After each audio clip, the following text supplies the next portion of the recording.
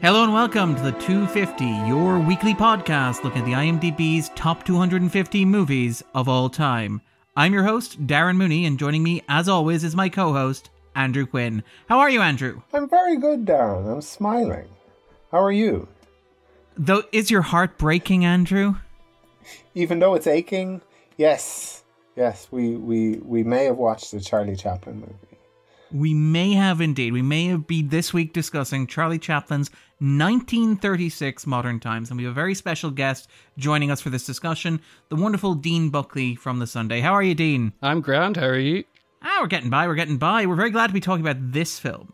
What's interesting about this is we were introduced again, like we had your co-founder of The Sunday, Kira, on last week, introduced by Luke Dunn from Film in Dublin. And I got in touch with you over email and we had a conversation and you were like, so what haven't you covered on the list? And I sent you through a list that is surprisingly long for a podcast in its sixth year. Surprisingly long and always changing. Yeah. And you got back with a number of suggestions, and some of them we're hoping to do maybe later in the year, but one that jumped out at you was Modern Times.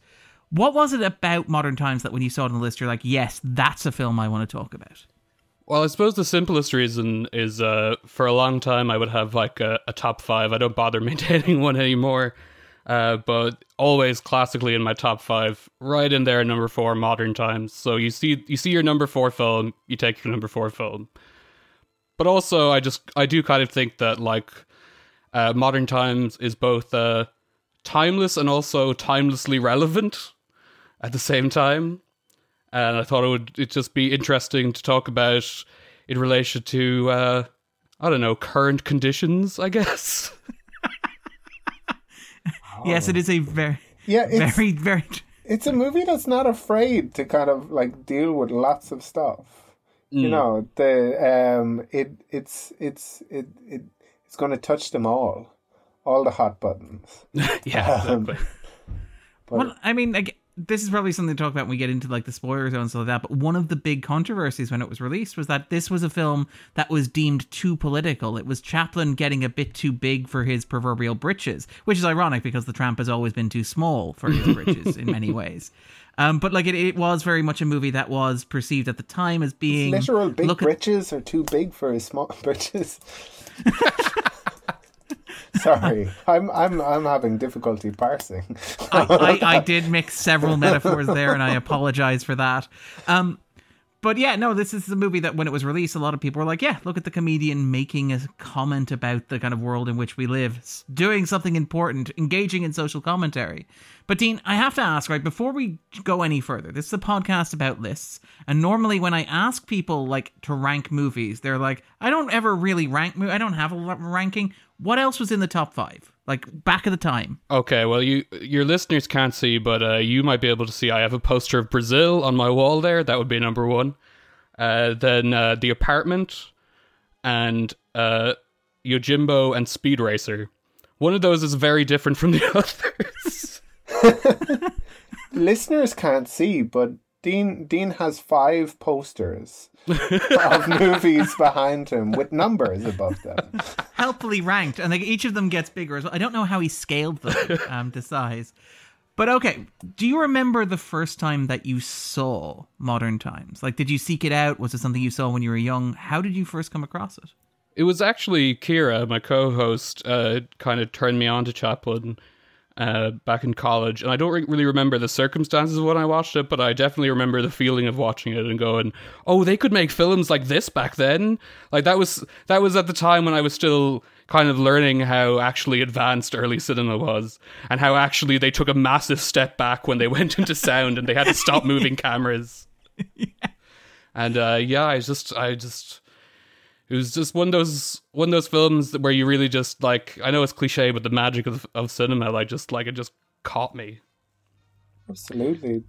It's actually a shame that we're not recording in person, because you guys could bond over your Brazil posters. Yes, posters. Darren, really? in his house has also got a Brazil poster. Nice, yeah. Nice. I know it's like myself and Dean are the same person, really. But no, Speed Racer is not my 5th favorite film of all time. Unfortunately, that's the moment where the two of us diverge. That's the live action Speed Racer. Oh yeah, yes.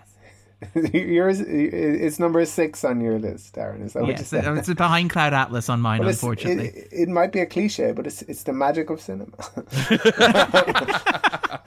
What you don't realize when you watch Speed Racer in 2020 is that how much cinema took a step backwards in 2008. There is actually, that's a very valid argument, but we don't have time to get into it now, unfortunately. But yeah, okay, so let's talk a little bit about Modern Times, because Modern Times is interesting. Because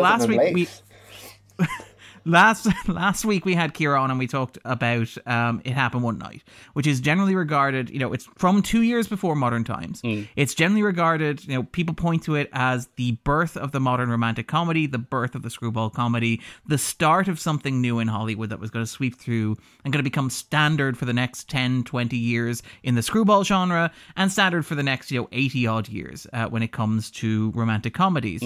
What's interesting about doing Modern Times directly after that is that this is a movie released 2 years later, and many people point to it as the last silent film. It is the end of a particular kind of Hollywood production.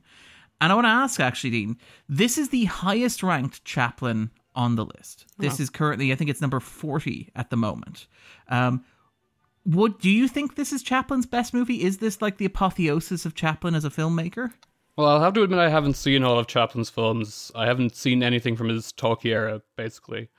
But certainly from his silent era, I mean, it's this or City Lights. And honestly, even for me, some days I'm feeling more romantic and then it's City Lights. But most days I'm feeling angry at the world and it's Modern Times.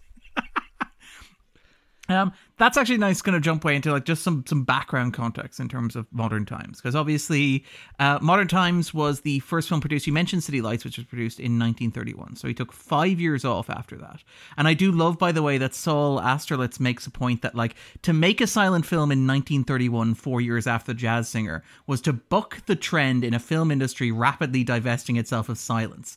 To make another in 1936, nearly a decade after the advent of sound, appeared downright perverse. But what the origins, according to Chaplin, of Modern Times were the world tour that he embarked on after making City Lights. So he took it around the world. He went around the world. He did this tour where he met with statesmen like Churchill. He met with Gandhi. He met with Einstein, actually, at one of the premieres of kind of City Lights. And he began to be kind of photographed and kind of seen as an intellectual. In fact, actually, when he went to the UK and he met with Churchill, he was seen as being something of kind of like a liberal commentator, a kind of a left-wing political figure who had important pronouncements to make about the world. Well, I'd say Churchill loved him. Two of them got on like a house on fire. Churchill, famously tolerant of anyone. The political kind of revolutionaries. Reynolds' newspaper described his ideology as left-wing Labour. The Sphere described him as a radical millionaire. The Weekly Dispatch, reporting on Chaplin's meeting with Ramsay MacDonald, then leader of minority Labour government, wrote it up as a summit between two heads of state, with Chaplin as the film premiere of mirth.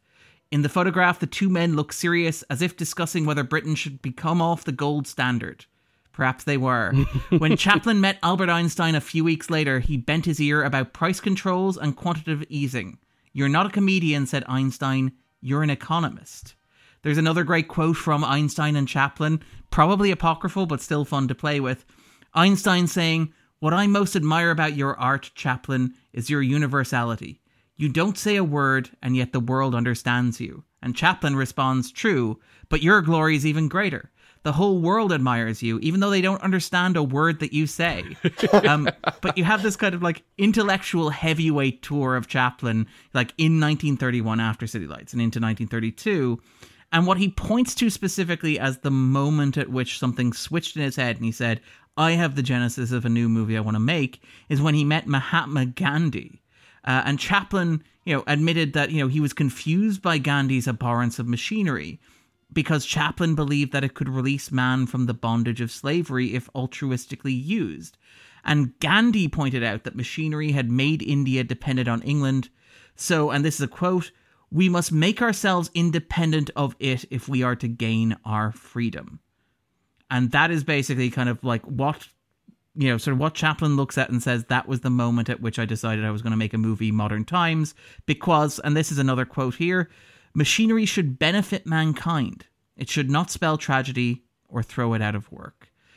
So again, it's kind of fascinating that this is a movie like made by a man who began on vaudeville, who kind of like honed himself as a comedian, this kind of populist comedic entertainer, using it to say something profound about the world. It's interesting that all those like people he met were like similarly iconic. That you can like silhouette them, like, or that they have their props. That like Churchill with his cigar, or like the Gandhi with his loincloth, or Einstein with his hair and mustache. Exactly. Yeah. How like they game recognizes game. He was like, the real conversation was, I like your tiny little mustache and your hat. I like your big mustache. I like your big mustache. Yeah. Yeah. And then just had to kind of make it sound more important to the press afterwards. But all right, so just before we jump into the spoiler zone, before we kind of like talk about this movie in depth, Dean, you kind of single this as a movie you want to talk about.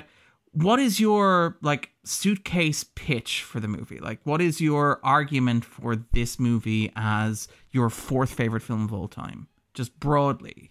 I guess the easiest way to put it is that I've had this long time dream of putting Modern Times, The Apartment, and Brazil on at a film festival and calling it Love in the Age of Capital.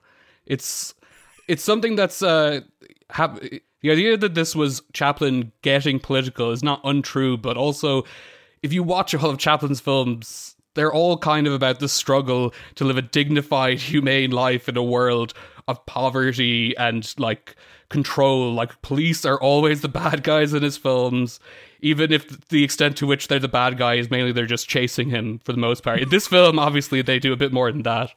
But I just...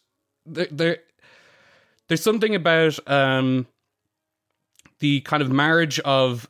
Horror is a too strong a word, but there is a lot of things in this that objectively are horrifying, but obviously the way they're presented are hilarious. And this is kind of what I think makes...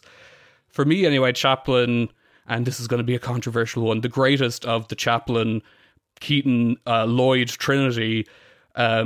This way you wince when you laugh at the tramp half the time because you're like, oh, the poor fella, and you feel bad for laughing. You double down in your sympathy for him, and it maybe in this film more than any, you're constantly laughing at these horrible things happening to this poor man, and you just really end up feeling for, even though objectively he's a ridiculous man who's like on a basic narrative level causing as much of his own problems as the world is, but still the way it presents the world, like the world in Modern Times is a really horrible place, and the tramp makes you laugh, but also the whole time you're like, the poor fella, and just so. How do I put it? No, I definitely agree with you. Yeah. Like like I was laughing out loud, but definitely you come for the laughs, you stay for the pathos. Yeah. And that he really like brings that, and not just in this movie.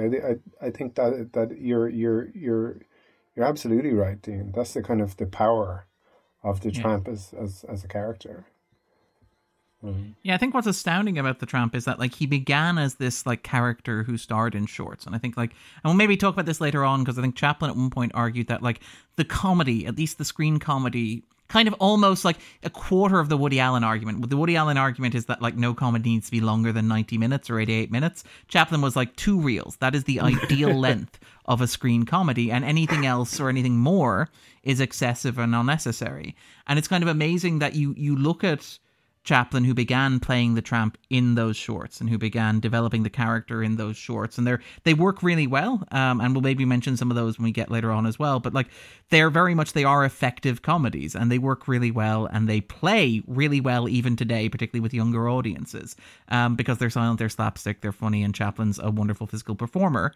And what's really interesting about the Champ as a character is that you then stretch them out to a feature length. And I know there are arguments, and you mentioned that kind of like Keaton, Lloyd, Chaplin trinity, and the arguments that certain film people get into about the various differences between the three of them. And one of the big knocks against Chaplin, and we'll probably come back to it in discussing Modern Times in particular, is that Chaplin's approach often felt like knitting several shorts together and calling it a feature. Yeah. But like, generally speaking, though, the Tramp made his leap from shorts to these extended features by doing that thing that you mentioned, by becoming this figure that is not only like funny to laugh at, but has genuine pathos, like generates empathy in an audience and like generates investment in an audience, which is remarkable. It's like, imagine Bugs Bunny starring in Gone with the Wind, and it's something kind of vaguely similar to that. Maybe not exactly that, maybe less racism and about half as long, but you know, you get the same kind of thing. It's like, what if Bugs Bunny also starred in 5 of the greatest movies of all time according to the IMDb's 250? It's almost unimaginable.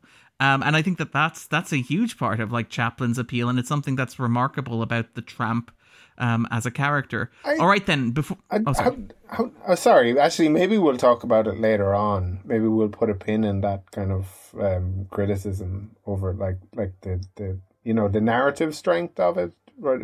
Yeah. Versus like I think it's definitely got a lot going on thematically. But I'd be interested. We'll talk about it later on. But yeah, how you feel about that kind of idea that he's not great at telling a story, and that it is kind of like vignettes, maybe. Well, he has a lot in common with Woody Allen. Yes. Not just having like a movie which is a series of vignettes, like all you ever wanted to know about also possibly sex, being a terrible person. But we're afraid to ask. Yes, that is what I'm referring to as well, Darren. In retrospect, maybe not the best film to pick if you earnestly do not want to talk about that subject. It's probably not. No, like we're citing Woody Allen. So like he's being removed from the IMDb 250 kind of, because all of a sudden kind of it was the 70s, didn't or it was no the longer 80s, it or excuse. It was the 90s, or the early 2000s, or the early 2000s. Didn't really pass as an excuse, but it appears that it was the 30s. Is still okay, I guess. I don't know. Yeah, I mean, I have looked at the 250. I've looked at the top 50. I've looked at the top 50 on the 250, and I can guarantee you the last 2 entries in the top 50 we will cover will be The Pianist and The Usual Suspects. Oh wow, okay. Those are the last 2 that we will. We will leave those 2 until the end when it comes to covering. Like maybe we shouldn't be flagging these things. It's like it's a sort of a thing where there's different kinds of guilty pleasures. There's things that are very schmaltzy and that you'd be embarrassed to enjoy. And then there are things that are made by the worst people ever that you just can't help dancing to, say, for example. Anyway, sorry. Bit of a tangent. But, okay, well, just to kind of put that pin in what you said there, it is worth noting that like Otis Ferguson, the film critic at the New Republic, generally regarded as one of the first proper serious American film critics, noted that like the film could be divided into a collection of 1 or 2 real shorts. Right. He said, you know, the titles should be like the Shop, The Jailbird, The Watchman, and The Singing Waiter are the 4 titles that he suggested. Minimal spoilers there, I hope.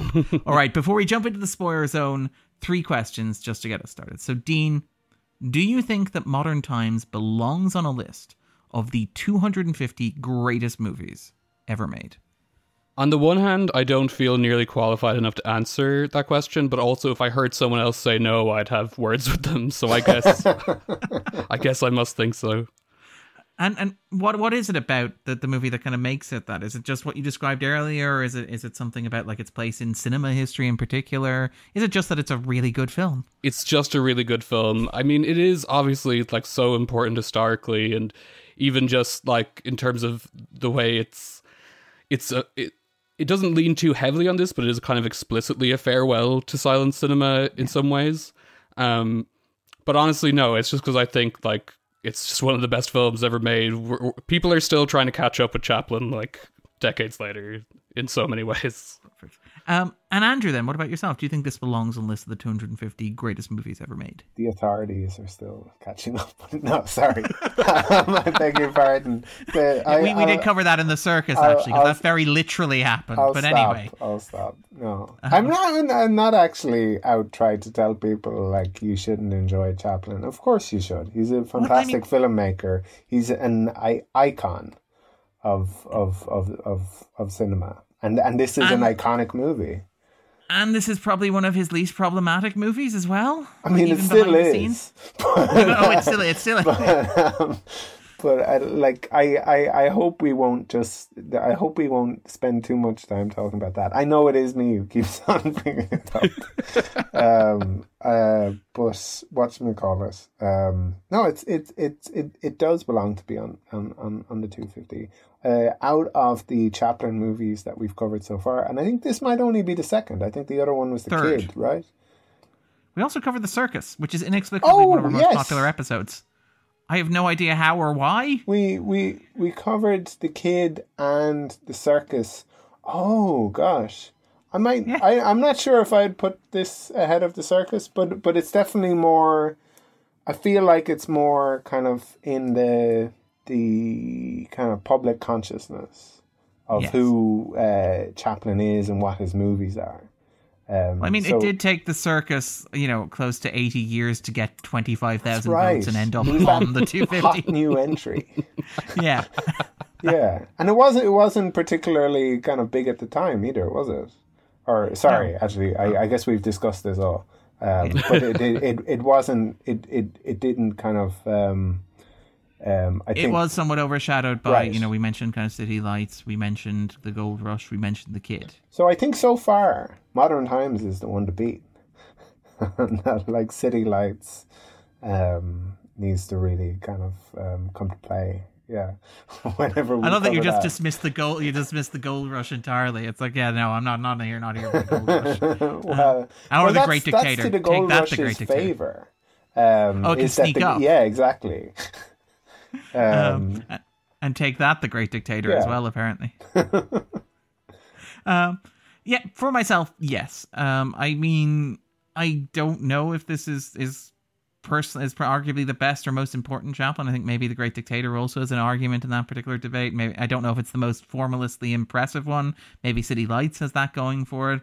But I do think that it is important for all the reasons we outlined. It being the last silent film. It being the culmination of Chaplin's journey with the tramp. Because when he turns up again in The Great Dictator, he's playing a character who is similar to the tramp in many ways, and also a character who is similar to Adolf Hitler. Just, those are two different characters. But he's also like a character that is not the tramp. He's an actual person to a certain extent. So this is the end of the line for one of the most iconic characters in Western cinema. One of the most recognizable characters, as Andrew pointed out, a silhouette that you instantly recognize. Also a superbly made film. Also a film that you can point to like any number of sequences or stills or images from it and go, that is from Modern Times. That is, a lasting image of American cinema. That is something that kind of like speaks to and lingers in the public consciousness. It's still spoofed in things like, when we get to recommendations, I'm going to recommend some highly unlikely, like great grandchildren / like 14th removed cousins of Modern Times, because its influence still continues to grow.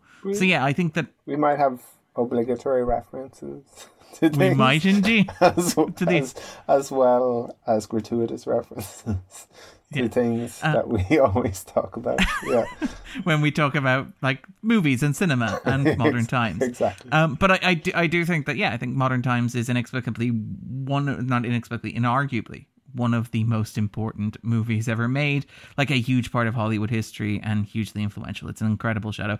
So the short answer is yes, I do believe it belongs on the list. And Dean, you've already answered this. It is your fourth favorite film of all time. But like, is there anything else you kind of want to say to that? Like just you personally, like your memory of it, like what is it about it that really speaks to you? I mean, on some level, it was so formative in just like becoming a proper film lover. Like this is one of the things where I was like, oh, I get what production design is now, and I'm in love with it.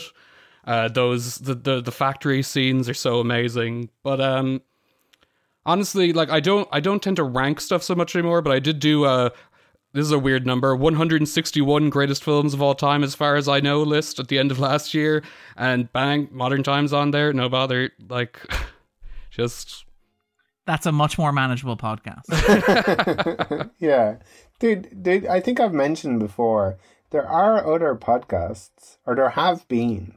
I think we may have the longest staying power.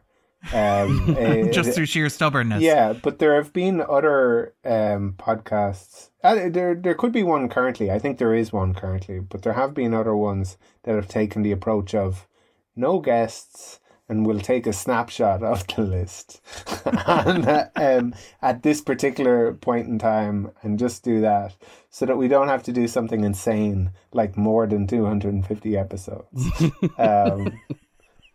But that's boring, and why would we want to do that? Exactly. And the thing about like production design, has that kind of informed how you feel about like how you favor particular directors or particular movies? Like, are you a big Burton or a big kind of a let's see, Gilliam head? Well, you are a big Gilliam head. I'm about to say, like, just to pick a random name out of the air.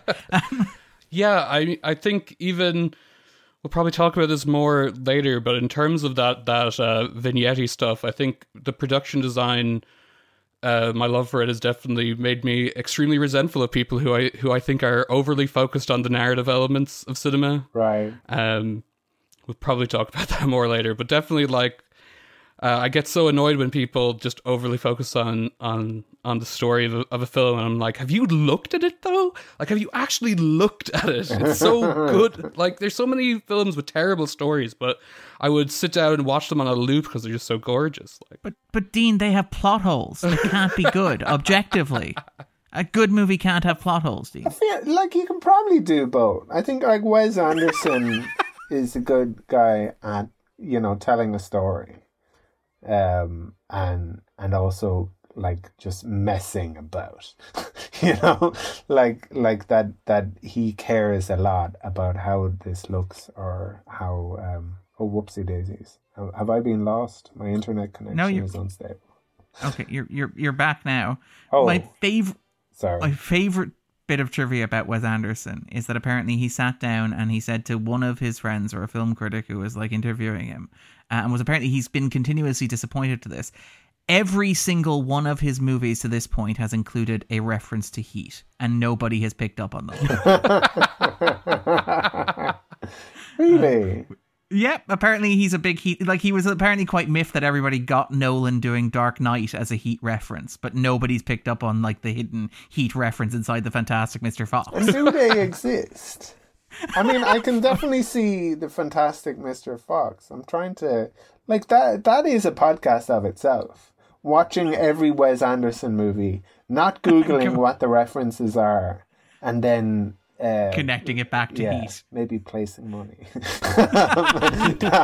Like, I think it's this. Yeah. Gambling makes everything more exciting. Yeah. Visit gambleaware.ie. Our sponsors are now Kevin Hart's Poker, partypoker.com. And Andrew, would it be on your own personal 250, your own 250 favorite movies? Would it be on my top 250 movies of all time, in my own opinion, on my own list? I don't know. I don't know if it would. I think it was funny. The like as Dean said, it definitely has the kind of the pathos, but I feel I mean, it is great. There is no it's indisputable, kind of indisputably great.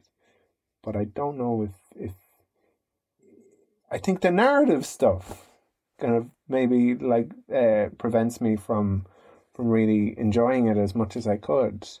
And while I enjoyed the the thematic kind of arguments it felt like it was kind of making. I think if you thread that theme through a story that you can kind of get personally kind of involved with and care about, it would maybe hit stronger or something. But it's fantastic. I'm just not sure if I'd put it on my top 250. I think so far, if one of the requirements were that I needed to put a Chaplin movie in, and why not require that, then yes, I would put it on the list. But I haven't seen all Chaplin movies. I think I've seen City Lights. I think I saw it as a child. Yeah, I have strong memories of City Lights, even though I don't remember when I actually saw it, which is a very weird experience to have with a movie. What's the movie where somebody says it smells like rain? Is that a Chaplin movie? Not off the top of my head. Will we go to the fact machine and check? Is it worth going to the fact machine? Well, we're going now. We're going now to the fact machine. Smells like rain, Chaplin. Yeah, I got nothing. Really? Yep, no, I literally checked Chaplin, it smells like rain. It did suggest Chaplin, it smells like Teen Spirit. Yeah. No. No. Oh dear. Okay. I must have seen another silent movie, and just my mind told me that like it must be a Chaplin movie. Because you talk amongst yourself. while I get lost in a rabbit hole looking for this. I'm gonna take a punt here. I'm gonna say that we might be back from the fact machine. I think we are back from we the fact might machine. In fact be back from the fact machine. Some of us are still stuck in the time in the fact machine. And you need to now go back to incept back into out of the or into the fact machine. I'm not sure how it works. But I couldn't find any reference to It Smells Like Rain inside a Chaplin movie. I think you might be referring to Buster Keaton in is it Harold Lloyd or Buster Keaton in Speedy? It is possible. It's Harry Lloyd in Swift. As Harold Speedy Swift in Speedy says it smells like rain. This is what the final third of our Wes Anderson podcast would be like. There would be a lot of Googling to try and figure out which of us are right. Yeah.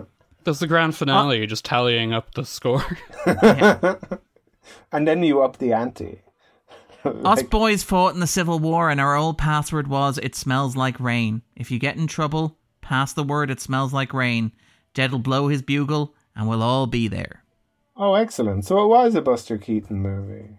I was wrong. It wasn't a Harold Lloyd. Harry Lloyd? Oh, okay. Yes. So, very much in keeping with the 250s hipster credentials, it is a Harry Lloyd movie. So I've always been a Harry Lloyd fan. I didn't just do it because it's cool. Yeah.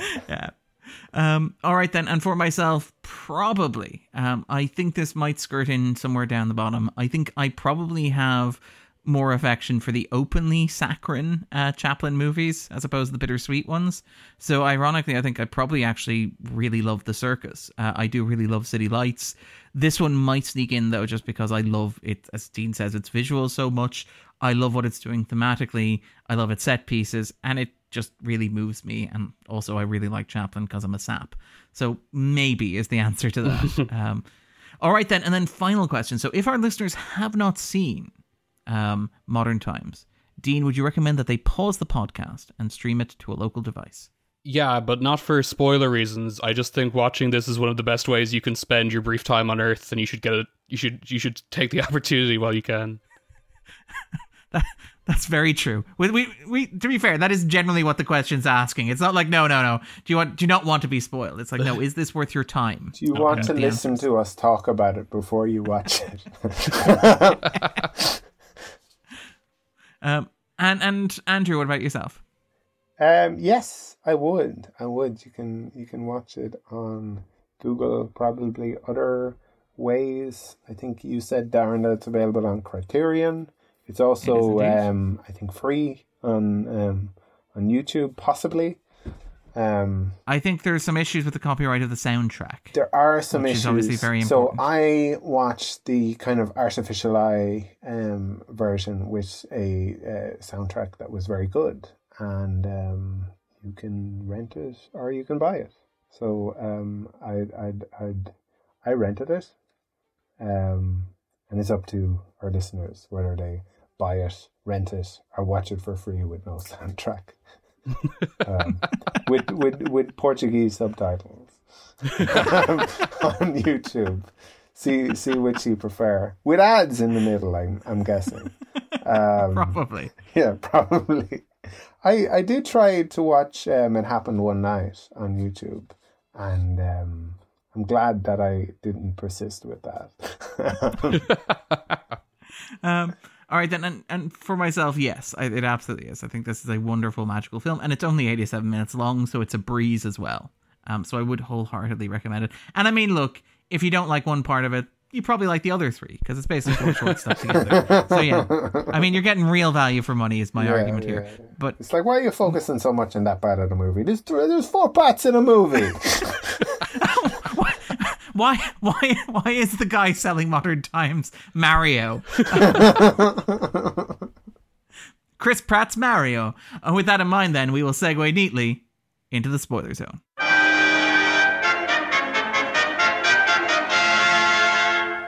A spoiler zone.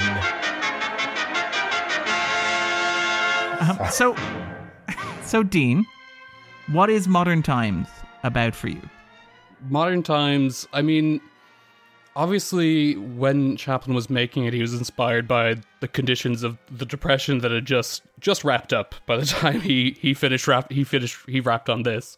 The precariousness of work and the what it feels like to live in a world where you're constantly on, you have to work because if you don't work, you starve, and sometimes, as happens with the tramp in this film, it's a world where you're almost better off in prison because at least you're getting 3 square meals a day. Now, those meals may have maggots in them, but you're getting 3 meals a day.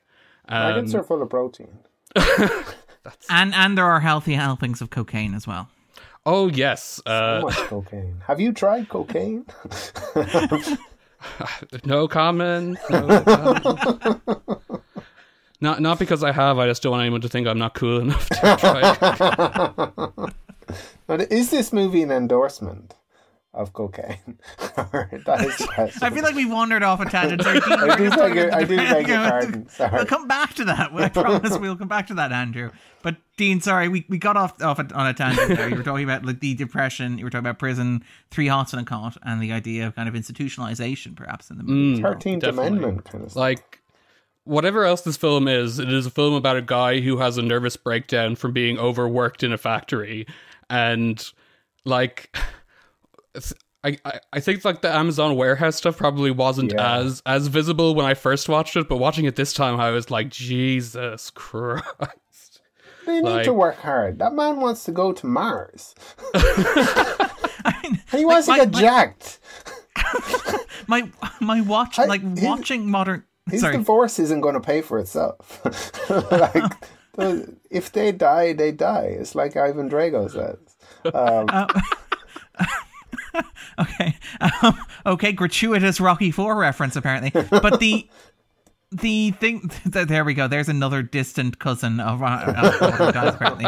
But what I was going to say, look, the point that Dean made there about the Amazon warehouse stuff, what I found really striking is that, like, watching it this time in like 2022, which is not the first time I have watched the movie, and certainly not the first time I've watched this section of the movie, I was watching it and I was going, man, this dystopia that Charlie Chaplin imagines himself trapped in as an extension of the dehumanizing forces of industrialization actually seems better than life on the Amazon production line, because at least he gets to go to the bathroom. Sure, there's a camera watching him, and there's a guy who'll pop up on screen and tell him he doesn't have time to wash his hands and punch his time card, but he doesn't have to pee in a bottle while working on the, like, assembly line there. And, like, that was something that was really bleak. We attempted to reach Amazon for comment. Yeah, I mean, like, he has a nervous breakdown from working, but he gets healthcare, like, immediately.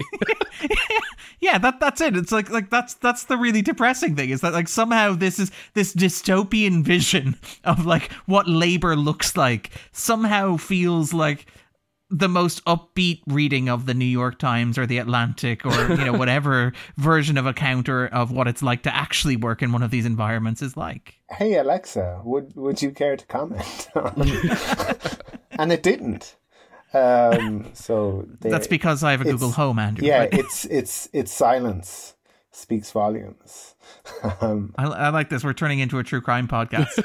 Like, this was Google's chance to rat out Amazon, and I think Google is afraid that it knows too much. Yeah. But sorry, Dean, we got off on a tangent there. But yeah, that is something that is kind of striking to watch now, and to see that presentation of the assembly line, I think. Yeah, absolutely. And obviously it's one of the funniest things ever committed to film, as far as I'm concerned. The first time that ratchets up the speed, you're like, this is a ridiculous pace that no human could ever endure. And then they just ratchet it up again, and he's just, when he gets a nervous twitch because he can't just stop bolting things, and he starts running around bolting the buttons on women's clothes and stuff. And it's just like, on the one hand, this is like a man having a nervous breakdown, and it's honestly kind of disturbing, but also it's just so goddamn funny. I mean, well, that's the thing about modern times, is it seems to suggest, you know, at the risk of like being a cliche, or like endorsing Todd Phillips' Joker or whatever, but the idea that the only sane response to a world this inhuman is to basically go insane, is to like reject any humanity within yourself. I mean, not ultimately. You mentioned no. Ultimately, the lesson appears to be to just kind of like smile, you know, turn that frown your heart is upside down. breaking. I remember working. The movie is optimistic in that, like, it happens 4 times. He ends up either institutionalized or going insane or going to prison, like 4 or 5 times over the course of this movie. And like the movie's only response is, yeah, but what if you smile? What if you smile? Exactly. It's kind of it's a naive sort of a way to sign off, I guess. And it's a fantastic tune, by the way. Recorded in 1954 for one of the re-releases of the movie, and it's being covered by so many people. But this point about kind of smile. I remember I worked in a hotel in various hotels for like a little less than 10 years, really like far too long. And I remember one day coming in to work, getting dressed, putting on my uniform, and walking into like the restaurant or the lounge, wherever it was, and one of my colleagues said, "Oh gosh, you're in a great mood." I said, "No, this is my smile. This is my uniform. This is what I wear when I'm at work. It is a front." You know. Yeah. You know, I maybe I've had a terrible day. You'll never know. You know, and it's so kind of it feels kind of true. This kind of layer of professionalism that we kind of like put on ourselves when we're working, in spite of the emotions and the nervous breakdown that it can and does cause. This is right. Like a movie about it as Dean says. It's about burnout. You know, it's about blue collar burnout. It's I was just going to say, like, before the internet got its hands on it and ruined it, that's exactly what the term emotional labor meant. The fake emotions you have to put on while you're at work, the smiling to look pleasing to customers, and also honestly basically just to make because your boss will get pissed off if you start making him feel bad about how he's treating you. So you have to always have the happy front on. And absolutely. No, I used to do like door-to-door sales, and I loved it. But my face, in the first few months, my face started hurting from smiling too much. So I just started to smile less. I think I came across like a bit more natural, and that. But like it's very true, and I think that it is labor. It is difficult. And I think there's something actually quite clever in that with the tramp, because the tramp is this kind of vaudeville character who is always performing for other people. Again, this kind of Chaplin character, the idea that Chaplin has talked about how he can't remember a time when he wasn't performing on stage. Right. And here in modern times, like, and again, I think this is something maybe to talk about broader, kind of like something we'll come back to later. Like, generally speaking, in Chaplin's films, that performance is typically romantic in nature. It's the famous bread rolls dancing scene in The Gold Rush, for example, or the impressing a beautiful girl by putting on a show or making somebody look like an idiot, that sort of thing. Here, what I find really interesting is that performance is like performance of being a functional member of society. It's, as Dean mentioned, the nervous tick where he becomes nothing but the bolt tightener, so that even when he like chases a woman out of the office, he's still trying to tighten bolts on like fire hydrants outside, for example. But it's also in things like the fact that, and again, this is something I find really interesting with this, is I would argue, and we'll talk about Paulette Goddard kind of later on, and we'll talk about Chaplin's relationship with her later on as well. But the gamine here is perhaps the least romantic of Chaplin's female leads. I think there is romance there, but I think it's the least overtly romantic, the least sexualized. Do you know what is very overt? Is how much of a minor and a juvenile, and like any particular way that they want to kind of get that across. They couldn't have been more clear. And it's interesting that it's the least romantic kind of Chaplin movie, because it's anyway, sorry. That's going in a whole other direction. I beg your pardon. We will, and we will come back. We can come back to that if Andrew wants, and Andrew seems to want to. So we will. Thank you, Andrew. It's like maybe people love that sort of chat, but I can imagine like it's kind of Anyway, sorry. But the point I was going to make is that like, there's less romance between the tramp and the gamine. They actually seem like equals. And again, we'll talk about Goddard and we'll talk about Chaplin's relationship to Goddard and how that informed it. But it does mean that things like the performance of domesticity that happen in the movie, for example, where he imagines the two of them living together. He imagines their idyllic life. And then later on, you get to see that like replayed in the little shack where they're living together that is falling apart. And they're pantomiming kind of a bourgeois middle class existence, but as like working class people who literally cannot afford to buy a house, whose house is falling apart. It's barely like worth being called a house, but they're going through the motions of it. They're pretending that they can survive. They're pretending that this is a tenable living situation. They're faking it until they make it, kind of thing, basically, which I find really interesting. I think plays into that kind of economics theme that runs through it, because it's not just about, mechanization, industrialization, the idea that these machines dehumanize us by literally taking our jobs and making us work on conveyor belt lines. But it's also like the idea that industrialist modern society strips away our individuality so that we just end up as cogs in the machine, trying to recreate what we've seen machines do and what we think a middle-class existence looks like. Things like the feeding machine at the start, right? Which is the sequence machine. We'll come back to that. I mean, we have to talk about the feeding machine. We will talk about the feeding machine, but I want to make a point very quickly, which is like the feeding machine at the start is mirrored with the sequence at the end where the worker gets stuck in the machine and Chaplin literally feeds him. Chaplin becomes an organic feeding machine. So you have this like thing, the journey where like he becomes... He's the superior feeding machine. He is he is the Bob Morton to the Ed 209. His stuck in the machine feeding is the Bob Morton to the Billows feeding machine's Dick Jones. Obligatory RoboCop reference. We got there. It is the Ed 209 scene. Yeah.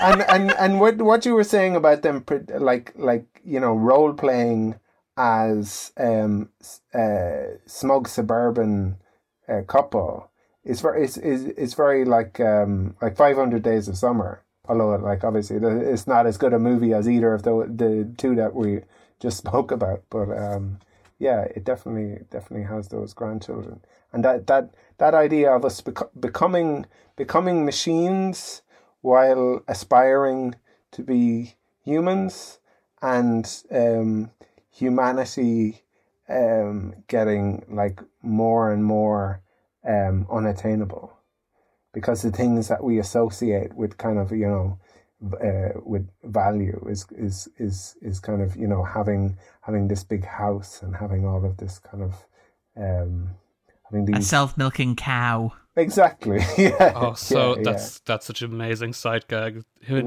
moving the cup instead of re-aiming the cow.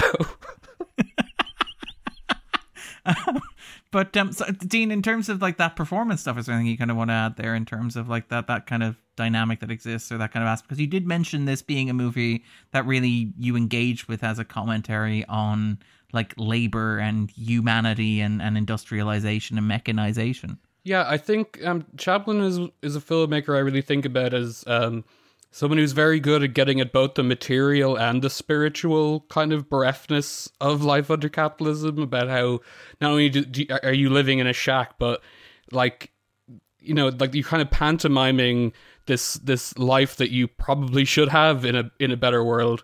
And I think there's something interesting in this, in you know, the kind of like the smile ending, that like, when they first see that suburban couple right before they do the daydream sequence with the self-milking cow, that initially they're actually mocking that suburban couple. There's this real thing of like laughing and smiling through the pain. Look at these saps. And I think one of the reasons that the ending, as potentially pat as it might seem, really gets me, is that it's not letting you forget the pain, even if it's saying all you can do is kind of smile and laugh through it and just keep going. Like the pain is always there throughout the film.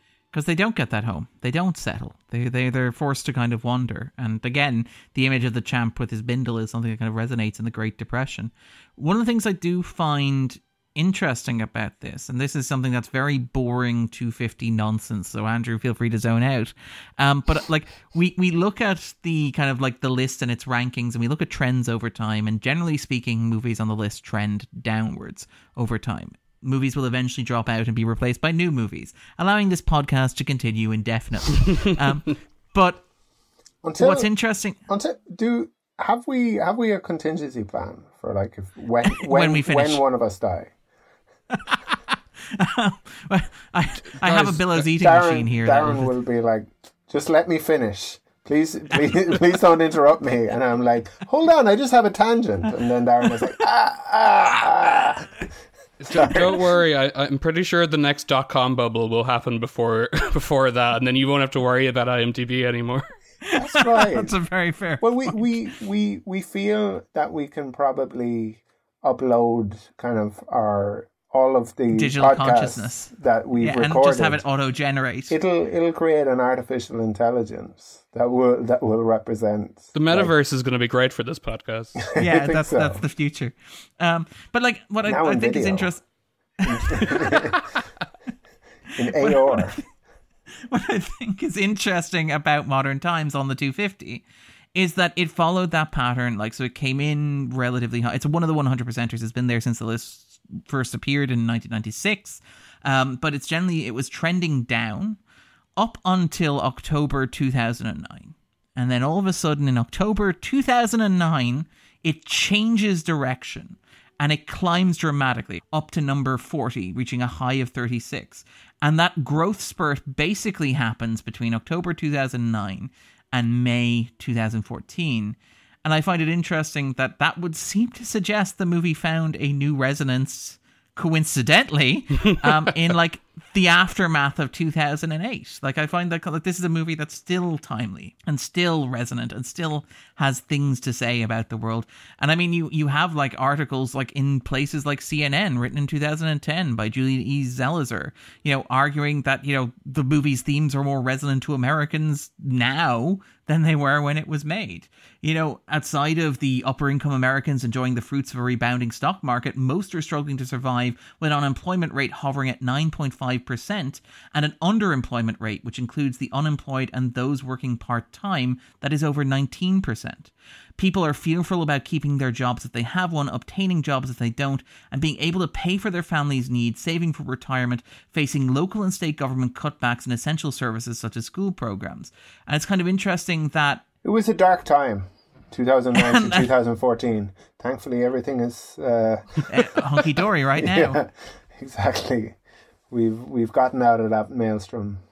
Thank goodness we've recovered that. Because, I mean, like, that's the thing, is that, like, the interesting thing, when Chaplin made Modern Times in 1936, he was reacting to movies like Metropolis in the 20s. And those were movies about how dark the future was going to be, how terrible the future was going to be. And Modern Times is like, no, the present, that's when this stuff is happening. And now you look 80 years down the line, and this stuff is still frighteningly contemporary, which is... 1936 was a year of great optimism. Just generally speaking. Like, I think things are going to be great from here on in. Yeah. Things are only going to get better. Yeah. Chaplin is like, I don't know. I don't think so. Yeah. Luckily, I've got substance for at least one more movie that will make the list, and then a bunch of other movies that nobody will really pay any attention to. But I do think that there is something interesting in, say, Jacob Leyland's argument that Modern Times is the rare movie that actually understands the Great Depression, because it's... And again, this is one of the things where we've talked about this in the podcast before when we talk about Chaplin. Chaplin's films frequently come back to the image of eating and consumption. He's a quintessential 250 like filmmaker, in that his movies are all about food and the desire to eat food, and the fact that as a child he never had enough food, and so yearning for food and that kind of basic hunger is a driving force of his movies, and arguably one of the reasons why his movies resonated as they did with audiences at the time that they did. And what's interesting, Leyland makes a very interesting point, and Andrew was right to single this out. We need to come back and we need to talk about the Billows feeding machine, because what it does is it takes the quintessential Chaplin idea of like food and consumption as something that is a pleasure and a luxury and a desire, and turns it into something that is grotesque and monstrous and horrifying. And this is something where I'm ready to defer entirely to Andrew, who I know is much stronger on economics than I am, and Dean, who is much better about Chaplin than I am and much stronger on this movie than I am. But one of the observations that I read from Jacob Leyland writing in the Paris Review was that one of the arguments that has been made about the Great Depression is that we tend to think of them as a food shortage or a famine. We tend to treat the Great Depression, with, Dust Bowl photographs. Yeah.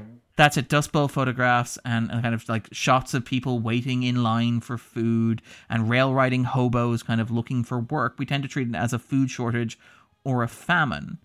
And what it is actually something more complicated, because when the stock market crashed in 1929, it didn't take like the raw materials of production or the manufacturing materials that enabled American industry through the Roaring Twenties. It didn't take the workers away. Instead, it took their jobs and it took everybody's money away. So that industry, which still had the raw materials, which still had the property, and which, just couldn't pay the labor, found itself without anyone to buy what it was producing. And like notably among the economic measures taken during the Depression to help ease the suffering were subsidies to reduce supply. Farmers being paid not to grow crops. In fact, sometimes being paid to destroy them, with the hope of kind of boosting demand and getting Americans to buy again. Notably, the response to the Great Depression wasn't to create like a recognizable welfare state, like in Europe after the Second World War. It was instead to encourage consumption. And so you have this idea, Leyland says, this very astute observation about like what that Modern Times makes with, the Billows feeding machine and with this fantasy of suburban living, and even the fact that like Chaplin and the Gamain end up working in a shop together. You have this idea that it's about consumption rather than production becomes the order of the day in the 1930s. Americans had to become a nation of consumers rather than producers. You have to learn to buy more stuff than you make, and that kind of hasn't stopped. And then, so you have this idea that, this is the shift in the individual's economic function. represented in modern times. The feeding machine is the most obvious one. You know, on his supervisor's orders, although clocked out for lunch, he becomes like the product that every American factory is trying to assemble, a perfect consumer, an open mouth, captive to the aggressive new machinery that American industry has designed to feed his appetites. He's passive while the marketplace is active and evolving and revolving. As metaphors for technology of capitalism go, the feeding machine is a pretty transparent one. To live in modern times, and by extension in modern times, means to train yourself to consume as quickly, efficiently, and widely as possible. Is there anything to be said for that? Yeah, I definitely agree. There's a kind of a resentment at the moment. I guess I'm not an expert, but there is a movement in America at the moment, kind of a populist movement that is about kind of like making America great again. And part of that is bringing industry back. And there's a kind of a narrative that China has stolen kind of jobs that used to be American. And there is some kind of truth to that. But part of the reality of it as well is that America moved from being as you say, from being a producers to being consumers, and that was intentional, and that part of it is and that it's bipartisan as well. That it was kind of like you can think of kind of I don't know how fair it is to kind of talk about like Ralph Nader and Ted Kennedy and the kind of like pro-consumer stuff that they did in like the 70s and 80s. But it's very much kind of like a shifting towards being consumers, and basically kind of at any cost, I guess, to your soul or to kind of your society, I guess. But I don't know how prescient this movie is, though, in respect of that. That's probably it. Maybe it's giving reading the movie too much credit or reading too much into it. But it definitely goes to what Dean said earlier, which is kind of how timelessly relevant this movie is, because it speaks to so much that has happened since, I guess. I don't know if that's kind of if what I'm saying is kind of facile or whatever, but no, I'd agree up to a point. Yeah. Yeah, I don't think it's necessarily an unfair way to look at it, but I wouldn't say it would be the primary way I would look at it. I would look at it as simply like just basic alienation from one of the most simple elemental parts of being a human, eating something so you stay alive. And now like you're literally doing it for your boss so you don't have to go on lunch. And there's something really interesting in what you're saying about like food and Chaplin films, that it literally on the plate, that is one of the best meals the Tramp has ever been given in any movie. But it's being thrown into his face, and like even it's so obviously like viscerally uncomfortable for him even before the machine starts malfunctioning, and then of course it's just tipping the soup on him and shooting bolts into his face and all this, and just like it's almost like it starts off just very subtly alienating, and then Chaplin comes in with his gag writing magic and just escalates it into just like horrible like actual torture of not even just like consuming for the benefit of the ruling class, but literally like remaining alive for the benefit of the ruling class, and eating just to be a worker, not to be a person. It's one of the most disturbing, funny things I've seen in a movie. Just like so really uncomfortable, but also I just can't stop laughing. It's so good.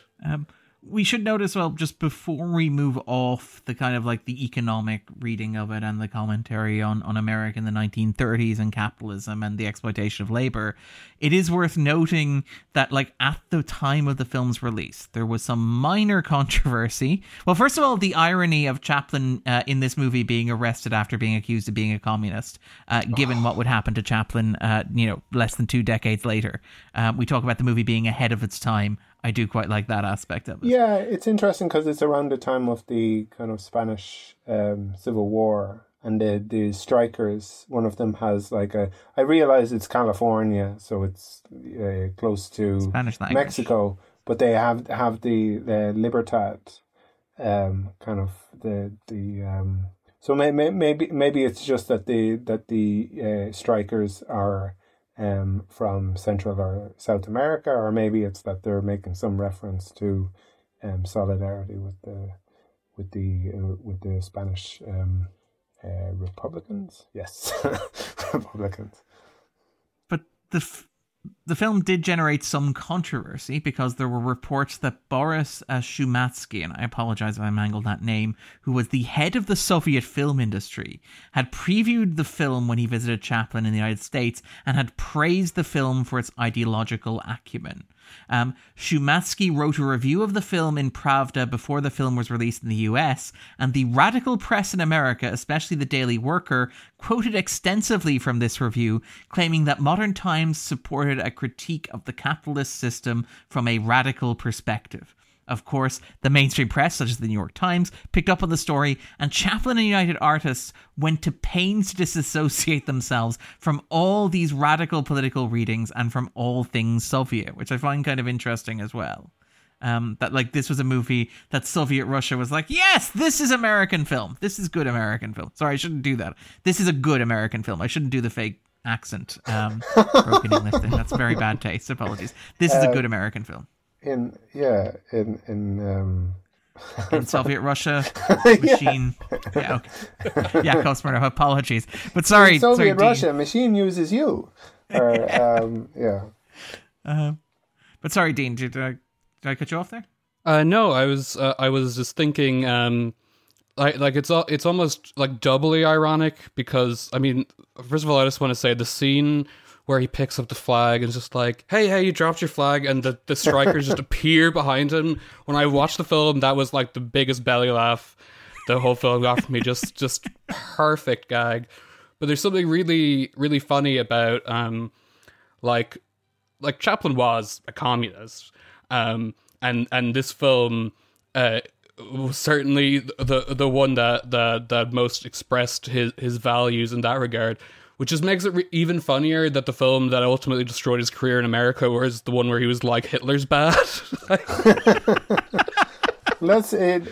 I think it was too late. It was kind of like, there is a point at which it's okay to be anti-fascist in America, and then kind of like you can be too early or too late. You can be too early or too late. Or it's like, prematurely anti-fascist. Why don't you like fascists? Are you a commie? Like prematurely anti-fascist is one of the most horrifying phrases of the HUAC era, but apparently it's something that existed, which is terrifying as well. It's like trying to tell the difference between like just an FDR kind of Democrat and a fellow traveller. It's kind of Venn diagrams that overlap significantly. Yeah, exactly. Well, I mean, like, and it's kind of funny you should mention the Nazism, which is a great segue. It's funny you should mention the Nazism, but like, it is kind of interesting in the context of this movie because obviously this movie was banned in Germany because Goebbels thought it like advocated communism, and in fact, like when it was released, there was a lawsuit around its alleged similarities to a René Clair film, Nous la Liberté, which is Liberty for Us. Now, Claire was a big fan of Chaplin and was apparently horrified that the production company were suing him. But the German film company Tobis Film, which was hungry for cash and which owned the rights to Nous la Liberté, sued Chaplin on the film's release. And then they sued him again after World War II, with Chaplin honestly apparently arguing that it was because of his anti-Nazi sentiments. So I do find that kind of interesting as well. He was literally being sued by a German film company, possibly for being prematurely anti-capitalist, which is interesting. That is a good argument. From Chaplin. It's like, it's because I don't look like Nazis. Look at them. They're German. Remember what they just did. Yeah. Chaplin did have to end up settling out of court on that second lawsuit, one has to admit. So maybe not the robust legal argument that he thought it was. Yeah. Maybe just not the best environment to be defending your communist film in court. Also, just immediately after World War II. All right, then. One thing we kind of mentioned we want to come back to, and I guess this is something because I get the sense this is the big Andrew and Dean let them fight moment. The observation that we made, this kind of observation that was made by that film critic for The New Republic, by Otis, is that basically this is 4 films as one. This is not a single film, but is in fact 4 films. That's Otis Ferguson. It is The Shop, The Jailbird, The Watchman, and The Singing Waiter. And so, Andrew or Dean, is that fair to say? And is that a criticism of the movie? So, whoever wants to jump in on that. I don't think it's necessarily unfair as just like a neutral description of how the movie is structured. But I find the idea of it being something that should be regarded as diminishing the film very strange, because even like before film, like the episodic journey through a bunch of different scenarios is just like a classic part of literature, like literally the Odyssey up to Gulliver's Travels, like whatever you want. Like it's and film since, like, this is a film nobody has ever heard of, but I'm going to mention it just because I love it, is Izzy Gets the Across Town, is this film from 2017 starring... What's her name? It's your one from Mackenzie Davis, is it? If I'm yeah, and she's trying to get the across town, and she just keeps running into these people and stopping and having these little exchanges or fights or conversations with them.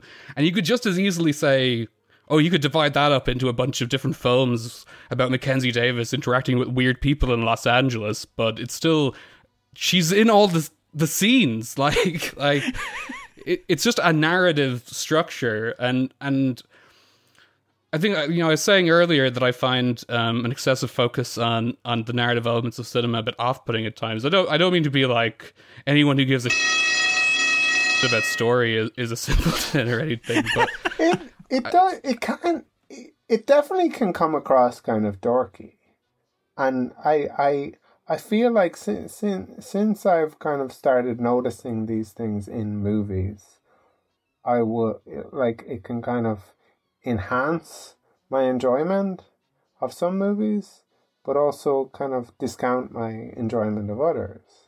Or kind of like if I'm reading a script or something, I want it to kind of, play this very, very kind of like prescribed sort of formula. Like, tell any kind of story you want, but you must tell it in this particular way. And I don't have a problem with something having a kind of like a 4-act structure, but I don't know if it's a narrative structure. I guess I'm not entirely convinced that I think that it doesn't give.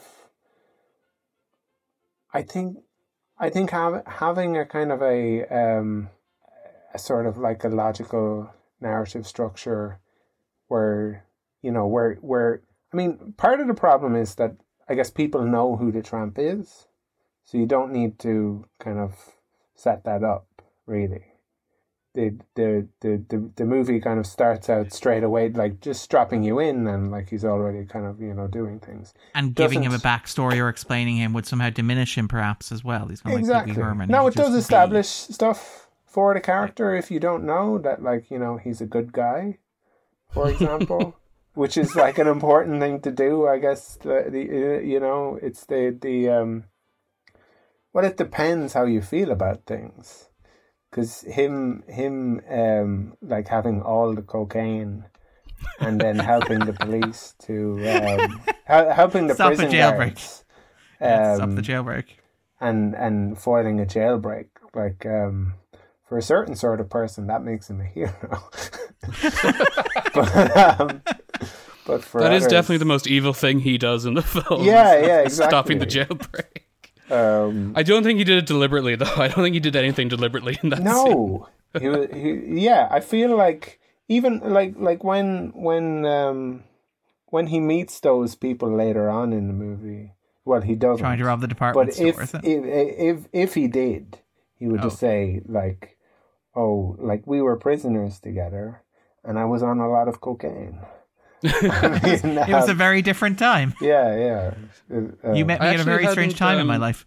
Sorry, I actually hadn't really clocked this before this watch, but he gets like inebriated against his will twice in this film. First, he sprinkles cocaine all over his prison food. Now he's working the department store. Later, he gets like half a barrel of rum shot into his face, and it's that theme of consumption. He's going to consume whether he wants to or not. Like, there's no choice. You will ingest these things. You will have a good fun will commence. They live.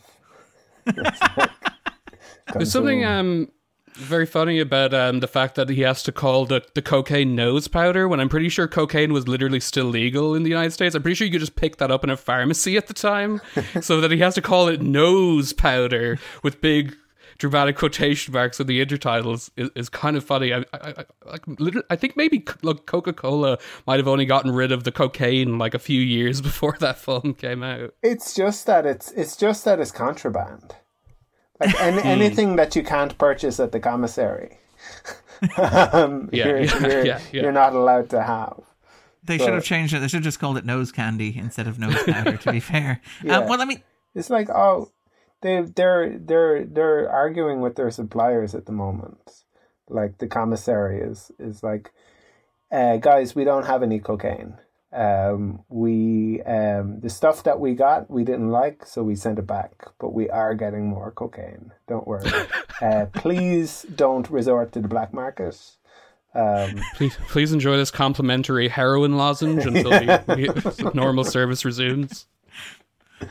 But this is kind of interesting because, again, this gets at the whole shifting landscape of Hollywood. And again, this is one of the things where I wonder if this is one of the reasons why Modern Times is less romantic or sexual than Chaplin's other movies, is because this is famously the first one that would have been subject to the production code, which we talked about last year, which was last week. We also talked about it last year because we always talk about it.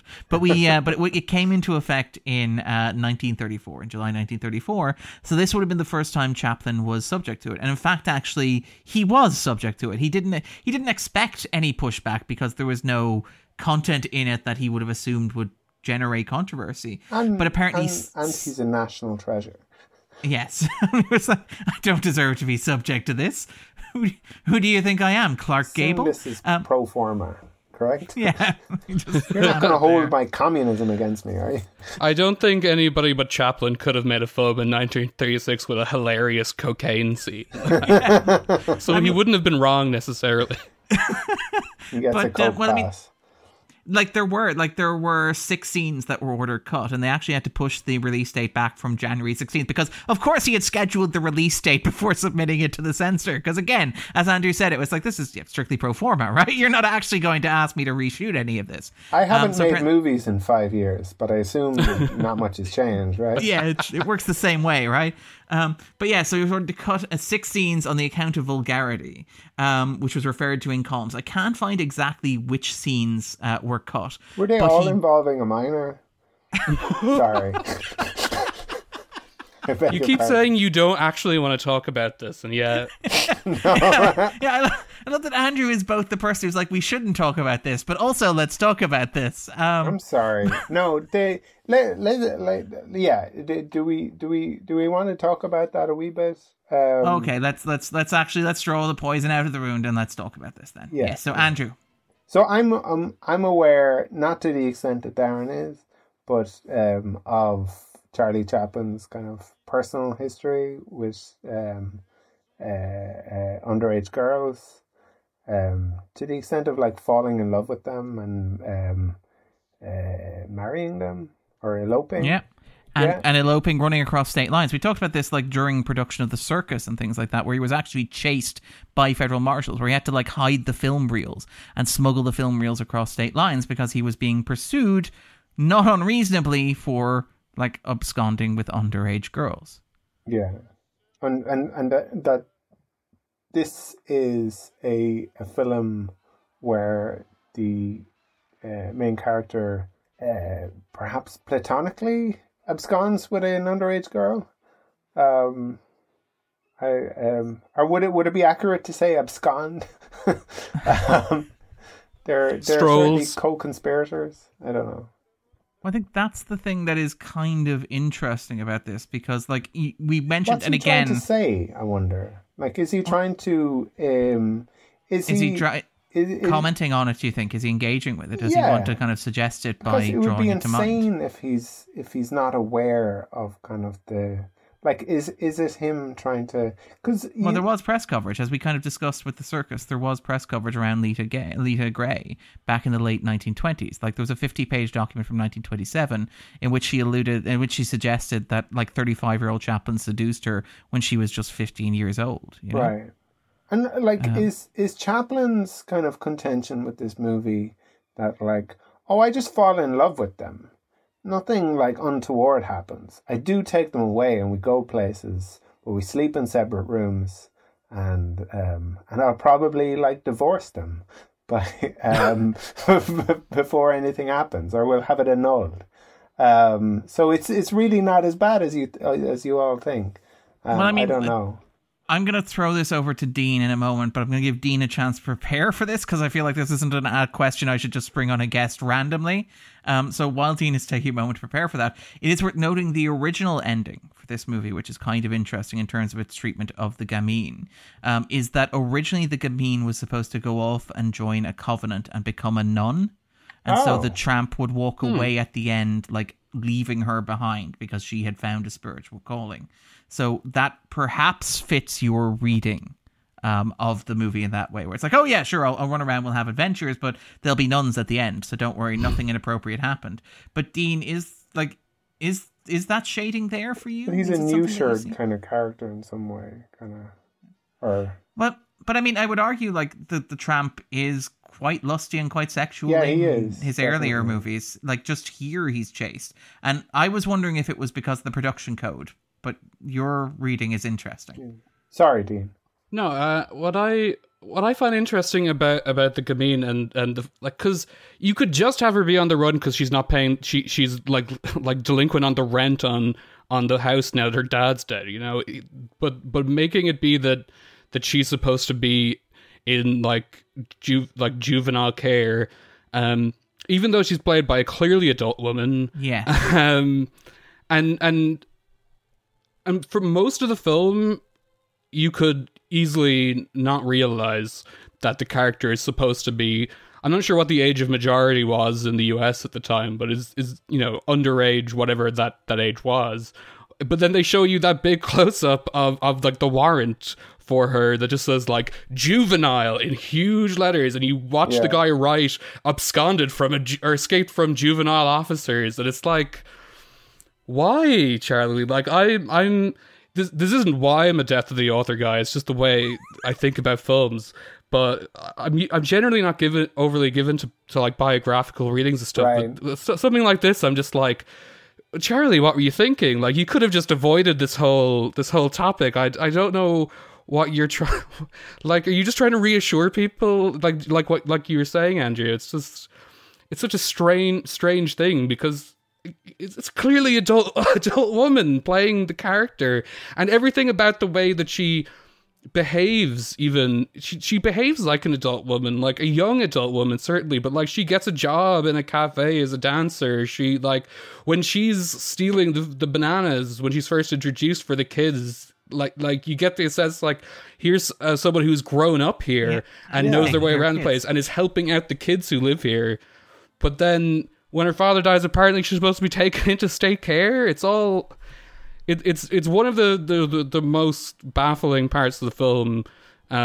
Luckily, not it doesn't take up a huge amount of of the film, but it takes up enough of the film that it's almost impossible not to go, wait, what? Why is this happening? Why are you making those choices? Because they are all choices. Exactly. It's maybe a little bit ironic of me to criticize that part of the movie. I don't even know if I am criticizing it. It's just a bit peculiar. But to criticize that on one hand, and also to say that that Chaplin doesn't understand kind of like narrative structure. Like, the reason she is in the movie is because there needs to be a love plot of some description, I guess. And even Chaplin, who you could criticize for being too kind of vaudeville or variety show or kind of vignette-y. That's not a word. It sounds like it was a nice bit of alliteration, at least. Yeah. Oh yes, yeah, exactly. I needed a third V. Yeah. But even like is it churlish to kind of and I don't know if we are criticizing that aspect of the movie, but certainly to like ask a question of it, but as to why it's there, that it's there for narrative reasons, maybe, and that's like if at this the same is just time, reading too much into it. There is the death of the author to consider there, but I mean, I do that. What's really weird about it, though, like what really compounds the weirdness that Andrew and Dean have both kind of mentioned there. She's delightful, by the way. Oh, she's amazing. Paulette Goddard, like I was actually, this is the segue into talking about Paulette Goddard, is that Paulette Goddard like was 27 years old or 26 years old when this movie was made. She was 26 years old when she was married to Chaplin. She was not somebody who was caught up in that Chaplin-esque behavior about young women, about girls, basically. She was an adult woman. She was like, she'd already been married at that point to Edgar James. After being married to Chaplin, she'd be married again to Burgess Meredith, which is fantastic. What a Eric chain. Maria remark. And we've already spoken about Rocky. This is our gratuitous Rocky reference. Worst robot in film, the Modern Times feeding machine or Polly's robot in Rocky IV. I mean, again, these are all just distant cousins. They're all related. They all tie back. But the thing about Goddard is that she was actually an equal to Chaplin. Now, we are going to talk about The Great Dictator at some point in the future in this podcast, and I don't want to spoil that. But when we talk about that, we will talk about how terrible that relationship got and how awful Chaplin was to her and how their marriage kind of fell apart as a result. But when they were making this movie, apparently it was the happiest creative collaboration that Chaplin ever had.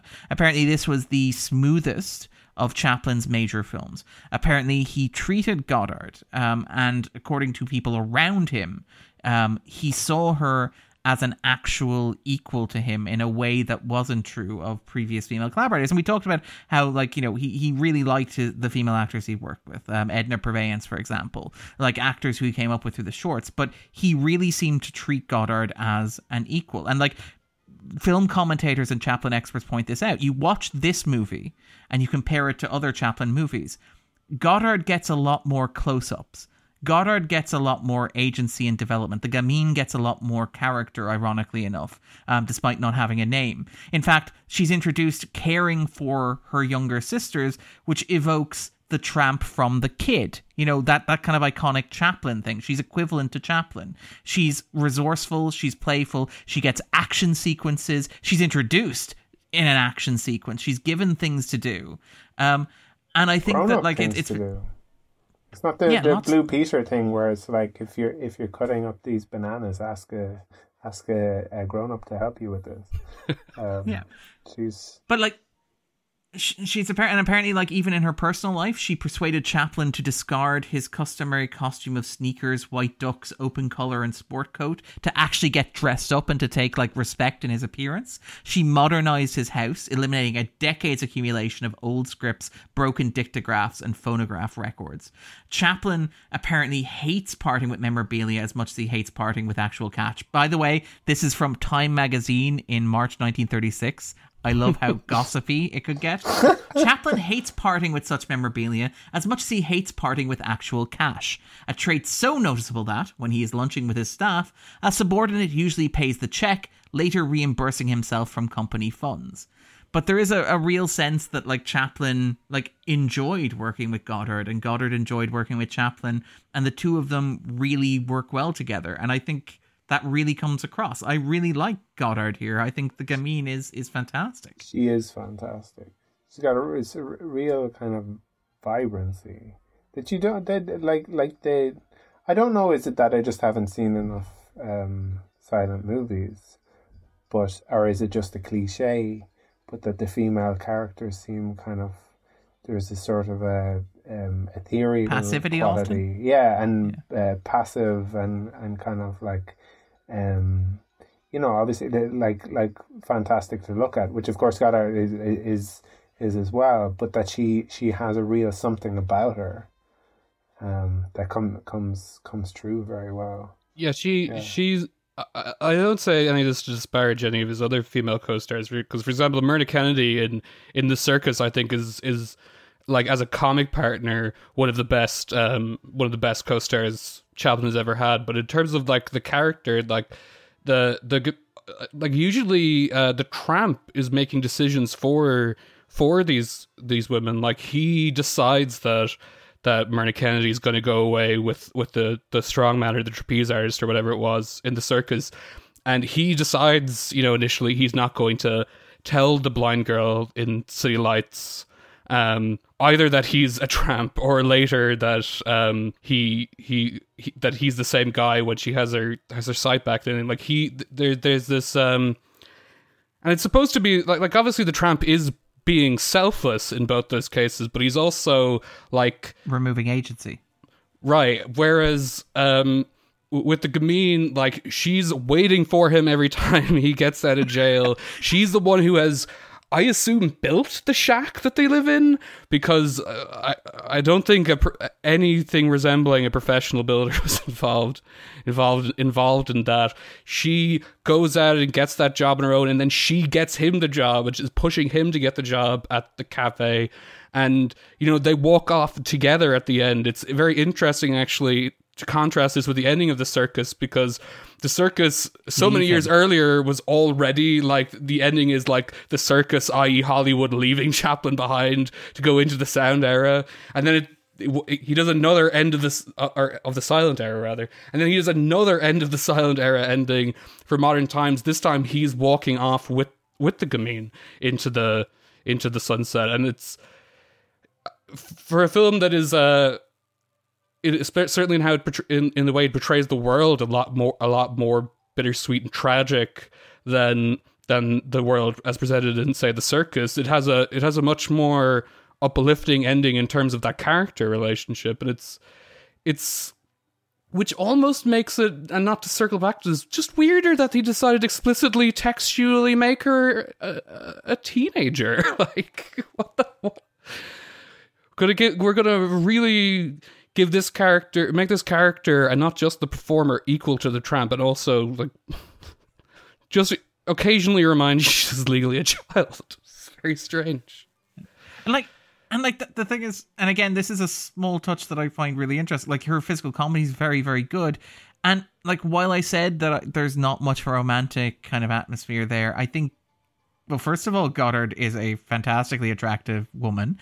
And second of all, I think she's very keenly aware of that. Like, there's a sequence where Chaplin falls out of the door and lands in the water, and she has to fish him out. And she fishes him out with her leg, which is, not only it's a really good gag, it's a really good visual gag, because instead of using her hands, she uses her legs. But it's also like, yeah, just in case you don't know, Goddard has really great legs and is a 26-year-old woman, not a teenager, which is quite disconcerting when the film is like, yeah, but she is a teenager, just to make it kind of extra creepy. But I feel like we should maybe kind of segue away from that. Yeah, possibly. And what I will do is, like, I had in my notes, Chaplin is a terrible person, and wanted to make the following point.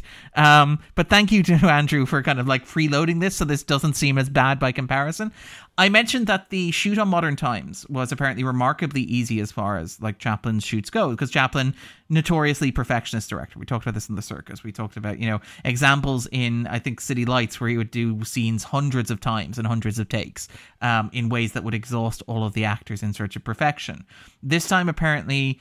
Well, first of all, we'll talk about when we get to talking about sound, but he did have a script. He worked from a script for the first time for this movie, although he did encourage improvisation, and we'll talk about like things like what he did with the dialogue that he wrote later on.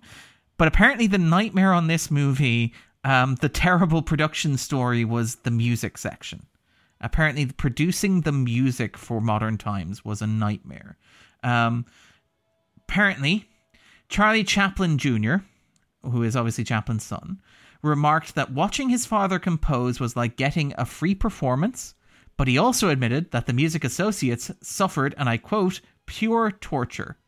Orchestrator Edward Powell nearly lost his eyesight from concentrating so hard on writing the music.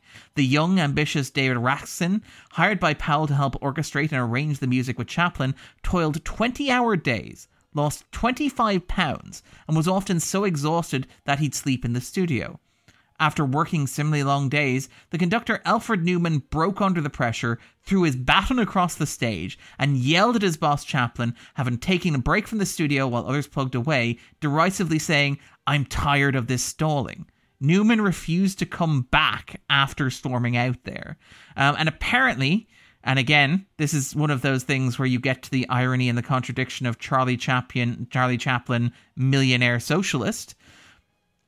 Chaplin, apparently a ruthless businessman. He required that musicians sign a contract wherein he was deemed the sole composer. The exact wording apparently being that the music was, and I quote, entirely written, composed, and or arranged by Charles Chaplin, and you agree not to make or issue or authorize the making or issuance of any statement or claim in contradiction thereof. Artists legally signed away their authorship regardless of how involved they were in the composition or arrangement, or even if they eventually received credit elsewhere, which is quite astounding. Astoundingly astute. His business acumen. This guy. Well, I mean, we did mention, I think we mentioned on, the Kid, and we mentioned on The Circus, Chaplin's one competitive Oscar was for his soundtrack work on Limelight when it was eventually re-released in Los Angeles in the 70s, making it eligible for the Oscars, which is great. Can you imagine actually composing a score in 1972, 73 and being like, yeah, this is my year, I'm going to win the Oscar? And then it's nominees include Charlie Chaplin's 1952 film Limelight. Sorry, Dean. I wasn't aware of that about. I knew some of the I knew about Newman and quitting. I wasn't aware of the no credit clause in the contract. The learning that has made lost is a bit of respect for Chaplin, in part just because it reminds me so much of James Patterson, who makes all his quote-unquote co-authors sign an NDA exclusively about, you cannot say what percentage of this book was written by James Patterson. Except for Bill percentage. Clinton. Oh, of course. I mean, except for Bill Clinton is the motto of my entire lifetime in some ways. It's just I did not have sexual relations except with Bill Clinton. To be fair, when Chaplin did compose his film score with Bill Clinton, Clinton was exempt from that percentage clause as well. I think he rounded somewhere around 46%. On one of Charles Chaplin's later films on Mr. Verdot. It doesn't really come up much, but we do kind of mention it. Speaking of inappropriate smoking. Not nice inhaling. Just to talk about that stupid thing that we talk about. It's he gets a drag out of a cigarette, and then it's told quit stalling, get back to work. And then when he buys the cigar, that scene is terrific. He gives those cigars to a whole load of children. It was the Which is 30s. like- It was a very different. It makes them robust. It builds character. Yeah. It'll make you strong. My doctor told me. Like the cocaine. Make sure you take some cocaine with those cigarettes just to balance it out. One more thing I actually want to kind of talk about this, and again, this is something that I think is really great and really interesting about Modern Times. It gets overshadowed by all of the stuff that we've talked about the movie so far for very obvious reasons.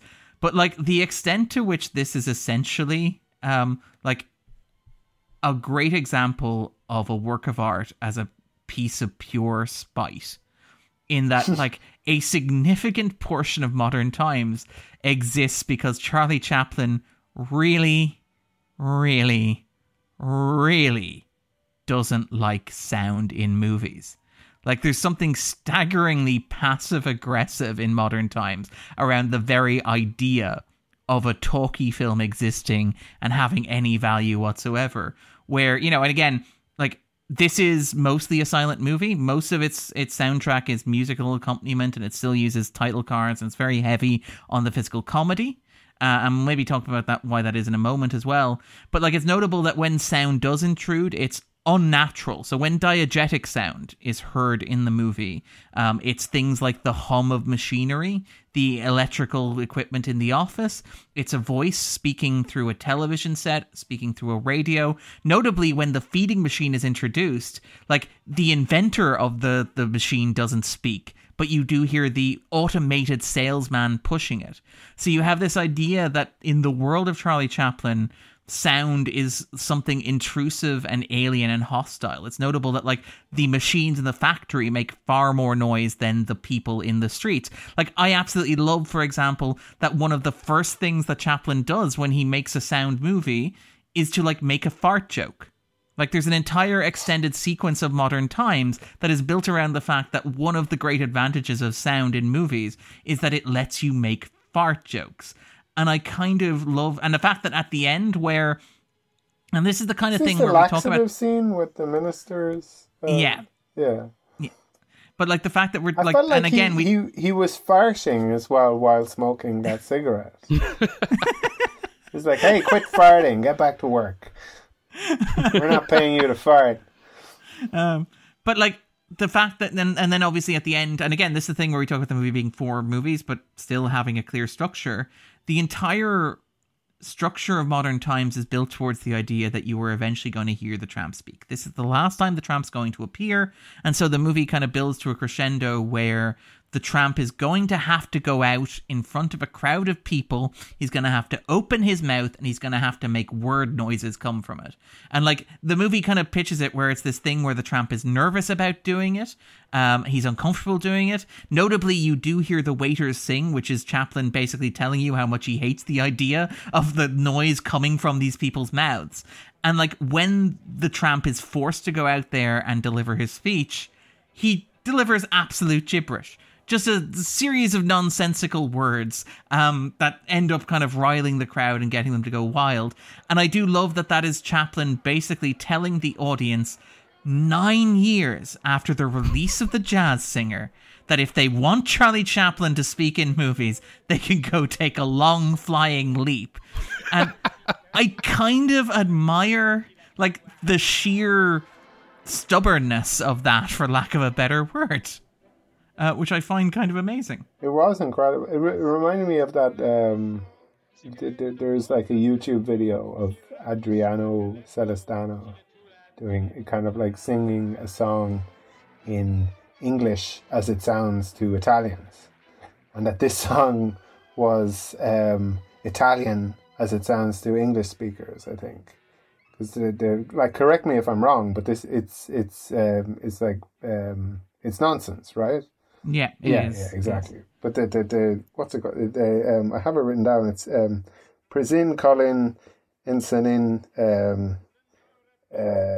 Kinsol is the name of the song, which whatever way they say it to an Italian ear sounds like English, which is amazing. But what I do find, like, again, this is one of the interesting things about it, because like we mentioned, like the big recurring motif of this movie is the fear of modernity and the fear of industrialization and the fear of the reduction of human labor to like cogs in a machine. And I love that, like, Chaplin's like, how does that affect me, a millionaire who lives in Hollywood? I know I'm going to be asked to talk in movies. This is exactly the same sort of thing.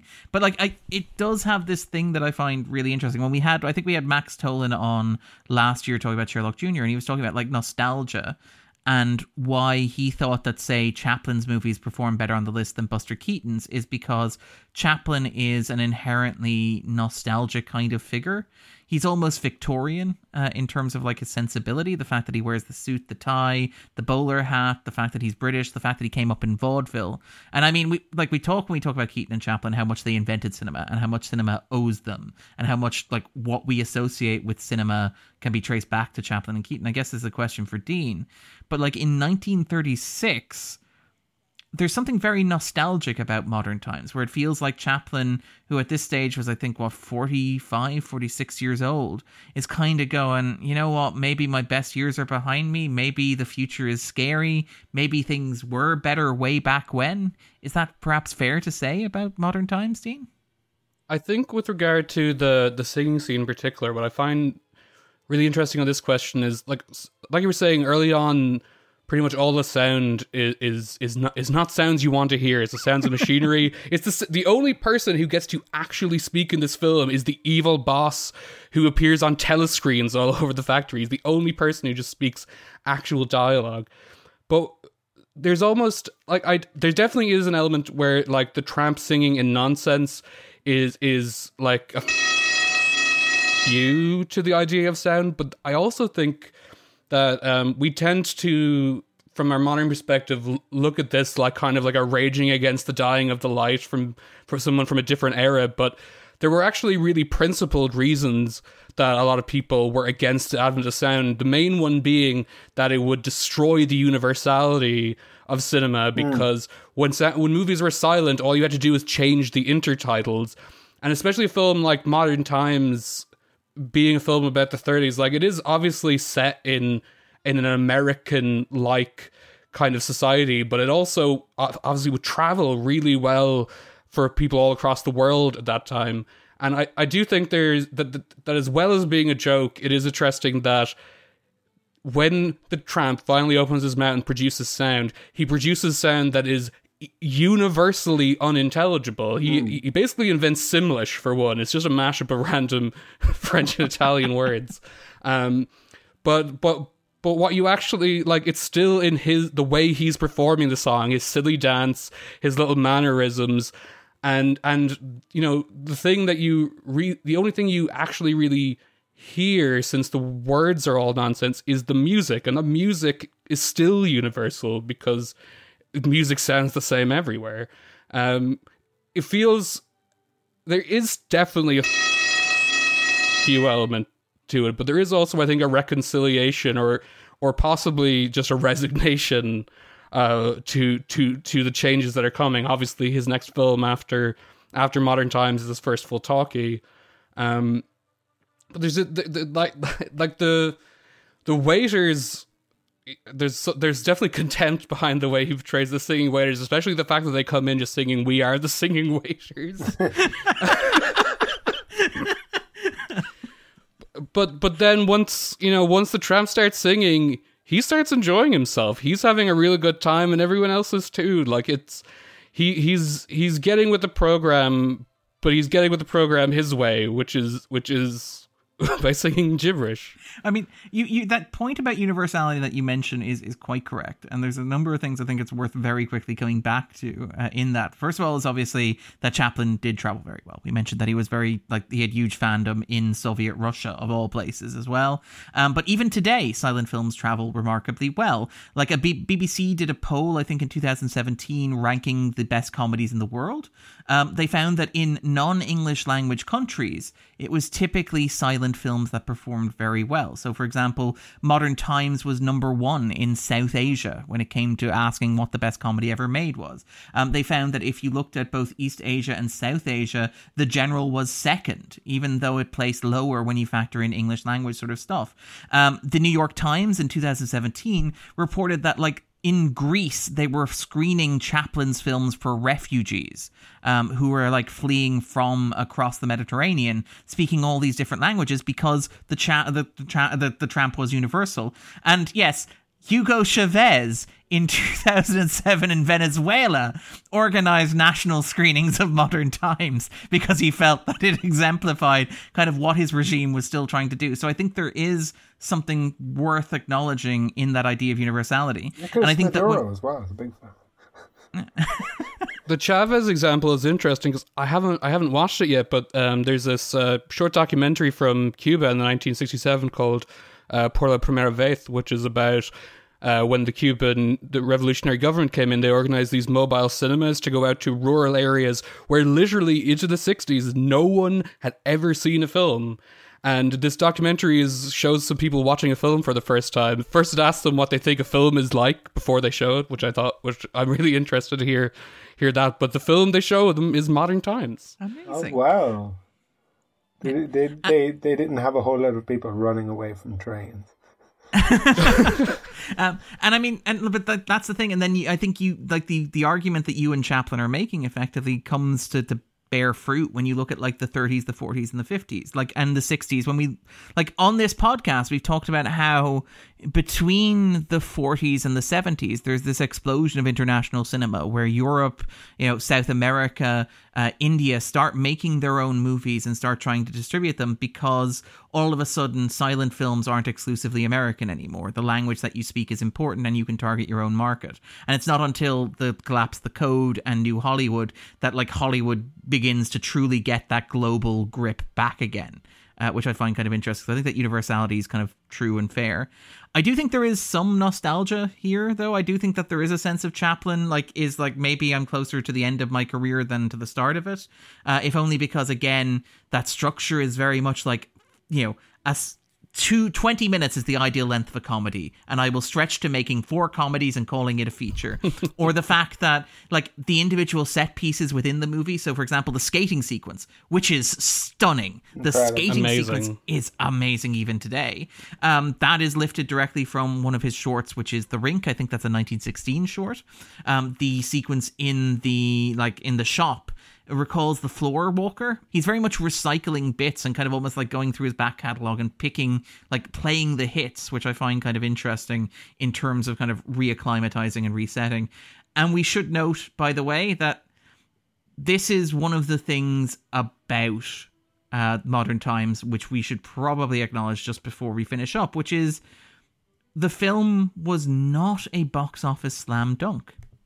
Everybody expected it to be, because it was a Charlie Chaplin film, because it was the first Charlie Chaplin film in 5 years, because like Chaplin had been hyping it up with all his time with Einstein and Gandhi and Churchill and all those other recognizable kind of celebrities around the world who were just hanging on, waiting for the next Charlie Chaplin film.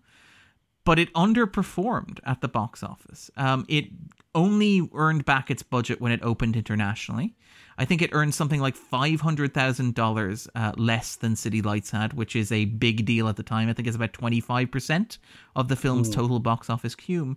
And there was a real sense that audiences were like, and again, this is one of the things where it's one of those eye of the beholder things, where some people were like, American audiences don't like movies that tell them how to think or have important political points. And you can arguably trace that to today, where people are like, no, this movie doesn't have anything political. It's not about politics. It's about family. That's what it's about. It's about family.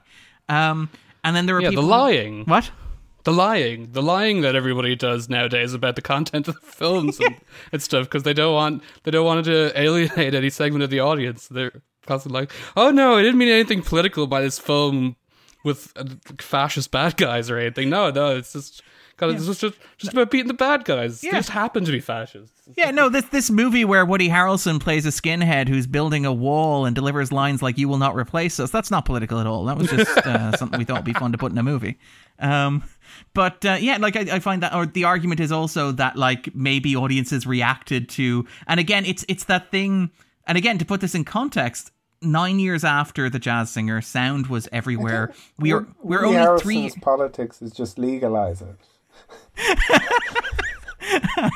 But like, sorry, God bless him. The nose powder. But like, the thing is that we should not defame Woody Harrelson. He's all for the weed. But the argument also that like audiences who are now 9 years into the sound era, like 3 years away from Wizard of Oz, 3 years away from Gone with the Wind, that they were like, I don't want to be told that sound is stupid. I don't want to be told that silent movies are the way that you should make movies. And kind of how that's interesting about how we talk about movies now, where like we ridicule directors who want to do something like, I don't know, shoot on film as opposed to digital. And how there's this big kind of like backlash against that sort of thing. And how, you know, is this an early extreme example of that, where Chaplin's like, no, I don't want to use sound, and culture's like, no, you have to use sound if you want to be taken seriously or accepted. Is there something to be said for that? Absolutely. Especially because, like, I find attempts to analyze why films fail often pretty dumb, because you'd have to ask all the people who went and didn't go to the film to really check. But sound didn't destroy silent cinema because every director and actor working at the time was like, oh boy, sound is coming. Like, loads just retired. Like, Lillian Gish didn't fully retire. She's continued to appear intermittently in films when she felt like it. But she mostly went back to the stage because she was just like, up until now, I've really felt like I've been making a universal form of art, and now I have to perform just for Americans? Are you kidding me? I'm out of here. Like, people had, you know, it was economic forces more than anything, just as it is now with like digital replacing film. Like, digital is just cheaper than film. The studios don't want to pay for film if they can just give you an SD card. And then for some reason, and I don't really understand why this is, but it always happens. There's always this like kind of Whig understanding of history that like things are always, progress is always good and things are always getting better, so the new thing must be better than the old thing. I don't have like in the 1920s I would have absolutely been like railing against sound, but since I'm in the 2020s, what sounds pretty good. What, like, it's more that it's I always find it tragic how like what kind of films are like literally logistically even capable of being made are so circumscribed by what like the people with money will let you do. Like, even just we just did on our podcast a double episode on the Whedon cut and the Snyder cut, and I don't even know if I left this in the episode, but at one point during the recording I just went on this rant about like, how tragic is it that if you want to direct blockbusters you have to make money doing it? Like, you should be able to make big, gigantic movies that are also potentially hugely alienating to huge segments of the audience. But you can't, because you'll lose like $1 billion. Like Zack Snyder or like the Wachowskis, they're people who should be just like, you know, in a world where art was decoupled from capital, they could just go off and make their insane maximalist, hyper stylized blockbuster films, and the people who like that, like me, could just enjoy it, and the rest of you can all go watch whatever you like. But instead, everything has to be dictated by the market, I guess, and it's just. I mean, you could argue that those people do get to do that. Because they have. To an extent, well, because that's have true, that, but and you can say that, like, first they have to kind of, like, demonstrate it in a way that's kind of, like, inhibited, maybe. And to give them a chance to make the big one. And then once they've done that, the studios are going to be like, well, it's a gamble, but they've done it before. Maybe they can do it again. So let's. I guess rather than saying the Wachowskis and the Snyder should be allowed to do that when they get to do that, there must be hundreds of Wachowskis and Snyders out there who want to make blockbuster films just as buck wild as those filmmakers, and we'll never get to see the inside of those people's heads, because there's room for exactly 3 people to do it, and 2 of them are siblings. So there are billions of people who will never be alienated. Exactly. To the extent that these hundreds of people could. But like, and I guess I agree. Like, I think one of the good things about the pandemic, I think, has been a chance to see, I think, like the more esoteric art. Yeah, well, the growth of streaming and kind of like the chance to see kind of movies that probably wouldn't have found as big an audience if the kind of blockbusters were in cinemas, exactly dominating culture. And then you do get things like you need some kind of like cultural cachet, I think, to get movies made. So or it needs to be like at the right time or something. But there's stuff like I think of a recent movie, and it kind of relates to this movie as well, is Sorry to Bother You. Like I feel like that's like extremely alienating movie. But it's maybe kind of like the like having the coupe or the coup as like a and there being enough people wanting to make the movie just kind of meant that it happened. And the fact that Boots Riley's probably not going to get to make another one after that. Like, that's the thing, is that, like, the movie didn't perform particularly well. So even though it had a modest budget. You know, so I mean, that's I feel like it's found its audience, though, you know? Like I know, but it's sad that audience can't support, you know, more movies like this, as opposed to just, well, we tried it and it didn't really work. Dude, like out there are fans who are like, I love Boots Riley, I love his music, I love that one movie he made. I want to get into Boots Riley business, and I'm right, and I'm the only person who's going to back this person, and I'm going to make billions. Yeah. And I am luckily a Russian oligarch who needs to launder my money. Yeah. But okay, and then just one more question kind of on that tangent there, because I think something that Dean said is kind of interesting there, the idea of like progress always being better, is that I think it's interesting that you have the transition from black and white to color that happens, you know, in the 30s, 40s, and 50s. And gradually, we get an acceptance that it's possible for a movie to be in black and white. And, you know, like this year, for example, you know, you've had an explosion. You have like Belfast by Kenneth Branagh. You have Tragedy of Macbeth by Joel Cohen, I think it is. Is it Joel Cohen? Yeah. Same guy who did Garfield. One of the two. And then you obviously also have like Come On, for example. And, you know, even recently you had like that movie with Zendaya and John David Washington. What was that one called?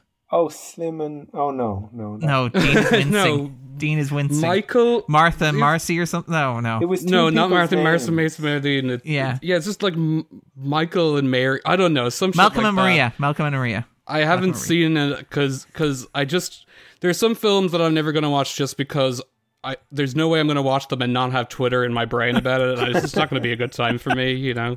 But like, I kind of, you know, you do have this explosion of like, there are black and white films, and even going back, you know, things like The French Dispatch, things like, you know, the movie sort of the one that The Lighthouse, which Andrew loves, for example. But this even Passing this year, for example. But the idea that you can have these movies that are black and white, and Nightmare Alley, actually, there's a black and white version of that. Well, that's from 1946, I think. No. Of the Guillermo del Toro one. Interesting. Well, I mean, you even do have like the black and white alternate cuts of things like, say, Logan, for example, or Mad Max Fury Road. Snyder Cut. Yeah, no, I didn't. But like Zack Snyder's Justice League, which we'll be doing a special 4-hour podcast on that version alone of sometime soon. No, we won't. That way lies madness. But like, we accept that black and white can be it. That we accept that we accept that black and white can be an aesthetic choice, but it really doesn't seem like silent is accepted in that way. I think like you have the artist obviously is a big deal and a big exception, but there isn't really a market for silent movies anymore. And I just want to, because this is the last silent movie, I want to throw that open to Dean and to Andrew. Does that make you sad? Do you miss silent movies? Should there be a market for them? 1000%, absolutely. It's the tragedy that weighs in my heart all the time. And one reason I'm really excited for, I don't know if you've heard that Charlie Day has a film coming up, El Tonto. Charlie from It's Always Sunny. It's he plays like this mute character who accidentally becomes a Hollywood star, and I'm basically imagining it as like a Keaton type character accidentally wanders into the present day, and and obviously everyone else is going to be talking, but there's going to be. I'm really excited just even to have one character be silent in a movie just is lighting up my heart with hope. For me, I think talkies are a great way of non-Americans learning to speak American. Yes, they have reruns of Friends for that. Don't exactly, worry about it. Yeah. Friends is actually, I think, more popular in the territories than it is in the United States. Like that, absolutely, it is. Irish people and Australians and that, yes, like really are really into it. My sister watched all of Friends in lockdown, which is insane to me because surely there is new stuff to watch. But she was like, "No, I want to watch something from when I was barely alive." Sorry. Same. What? Same. Obviously I've seen Friends before, but I watched Friends for the first time during lockdown. And it turned out the Friends was great. I managed to turn off Twitter in my brain. The next global pandemic, I'm going to watch Frasier because I've heard it's very good. You should always be watching Frasier. Okay. Is there anything else we haven't talked about Modern Times that anybody wants to talk about? So Andrew, Dean, anything that we haven't discussed already that you think merits discussion? Anything we haven't singled out? It could be a gag, a scene, a character, a beat, a theme. So anything that kind of you want to talk about. Let me check my whiteboard full of irregularly. It's behind the Brazil poster. Notes. No, that's just the Speed Racer poster. No, actually, do you want a great gag? It's Chaplin. It's that does not work in an audio medium, but we appreciate it on the podcast. I think the only thing I want to say that we haven't delved into too much is those factory scenes and the machinery, and like obviously the most famous is that parallel shot of the tramp snaking through the inside of the machine. But I think it must have been.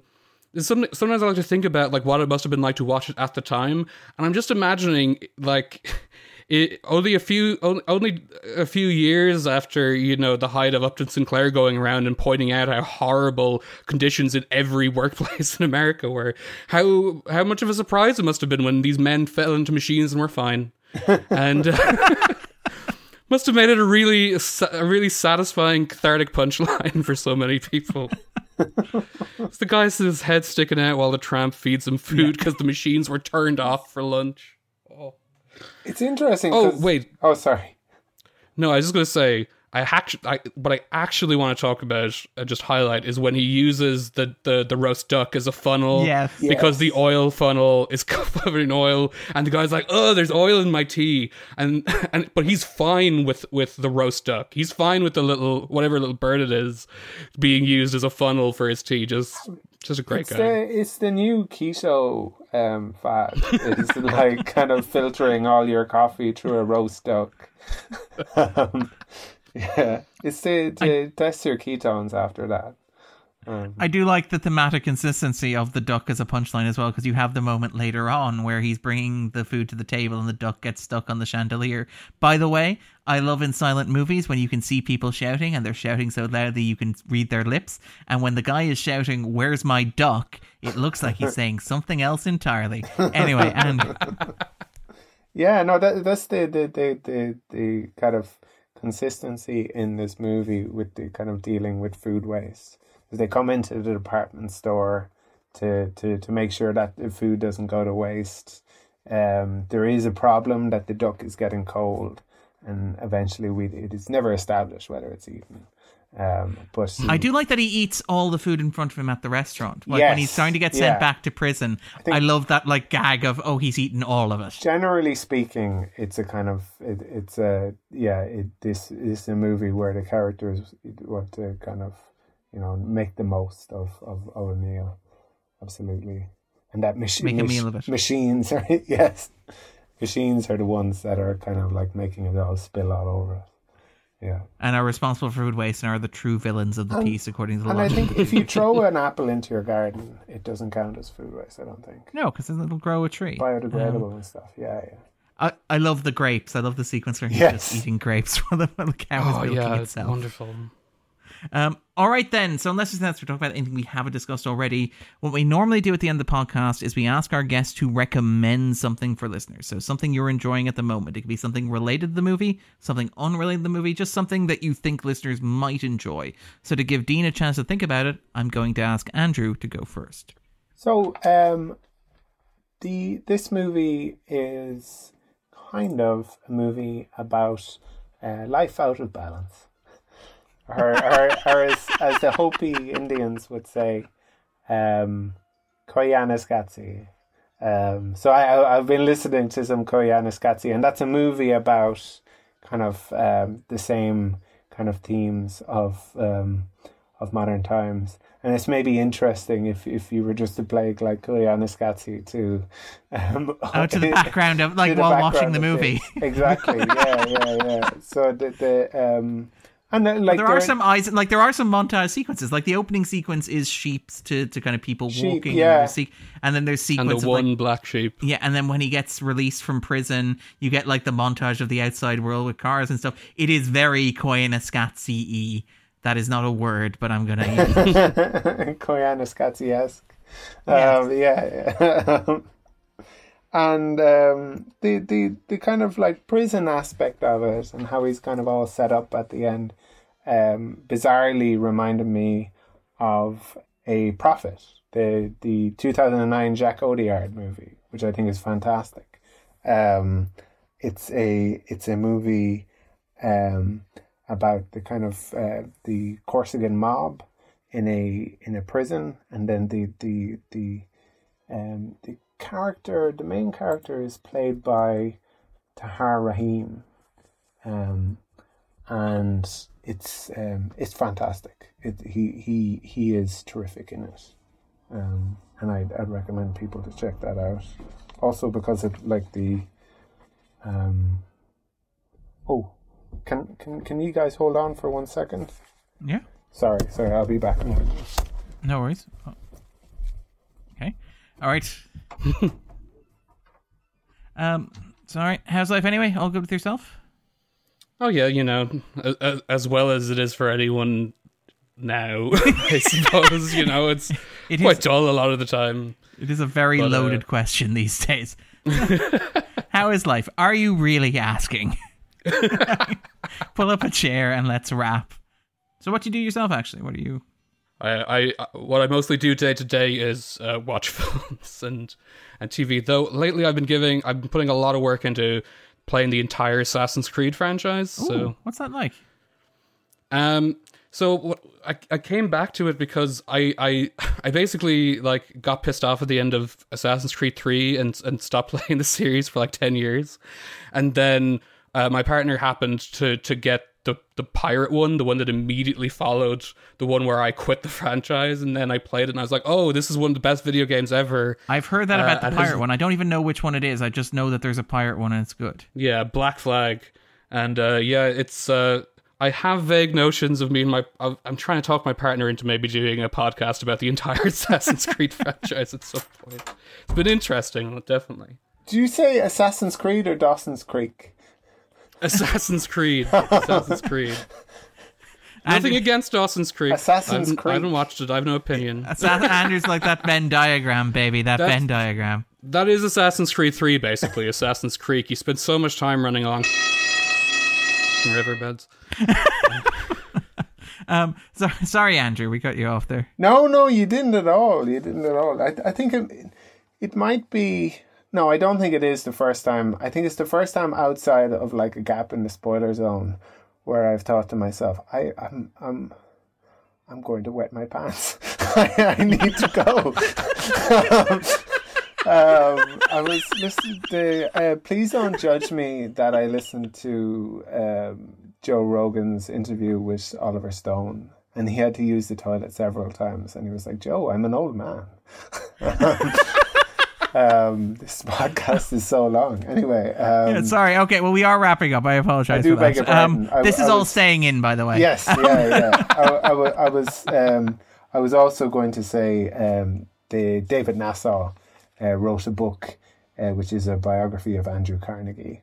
I think it's just called Andrew Carnegie, and it kind of goes to the idea of Chaplin being this kind of this like billionaire socialist, and Andrew Carnegie was the richest man in the world when he sold, and the first world's first billionaire when he sold American Steel, and that it's a steel company at the beginning of this movie, but that he was also somebody who believed very strongly in philanthropy, and in many ways kind of created the idea of modern philanthropy as a business, with the same kind of accounting that he applied to his steel company.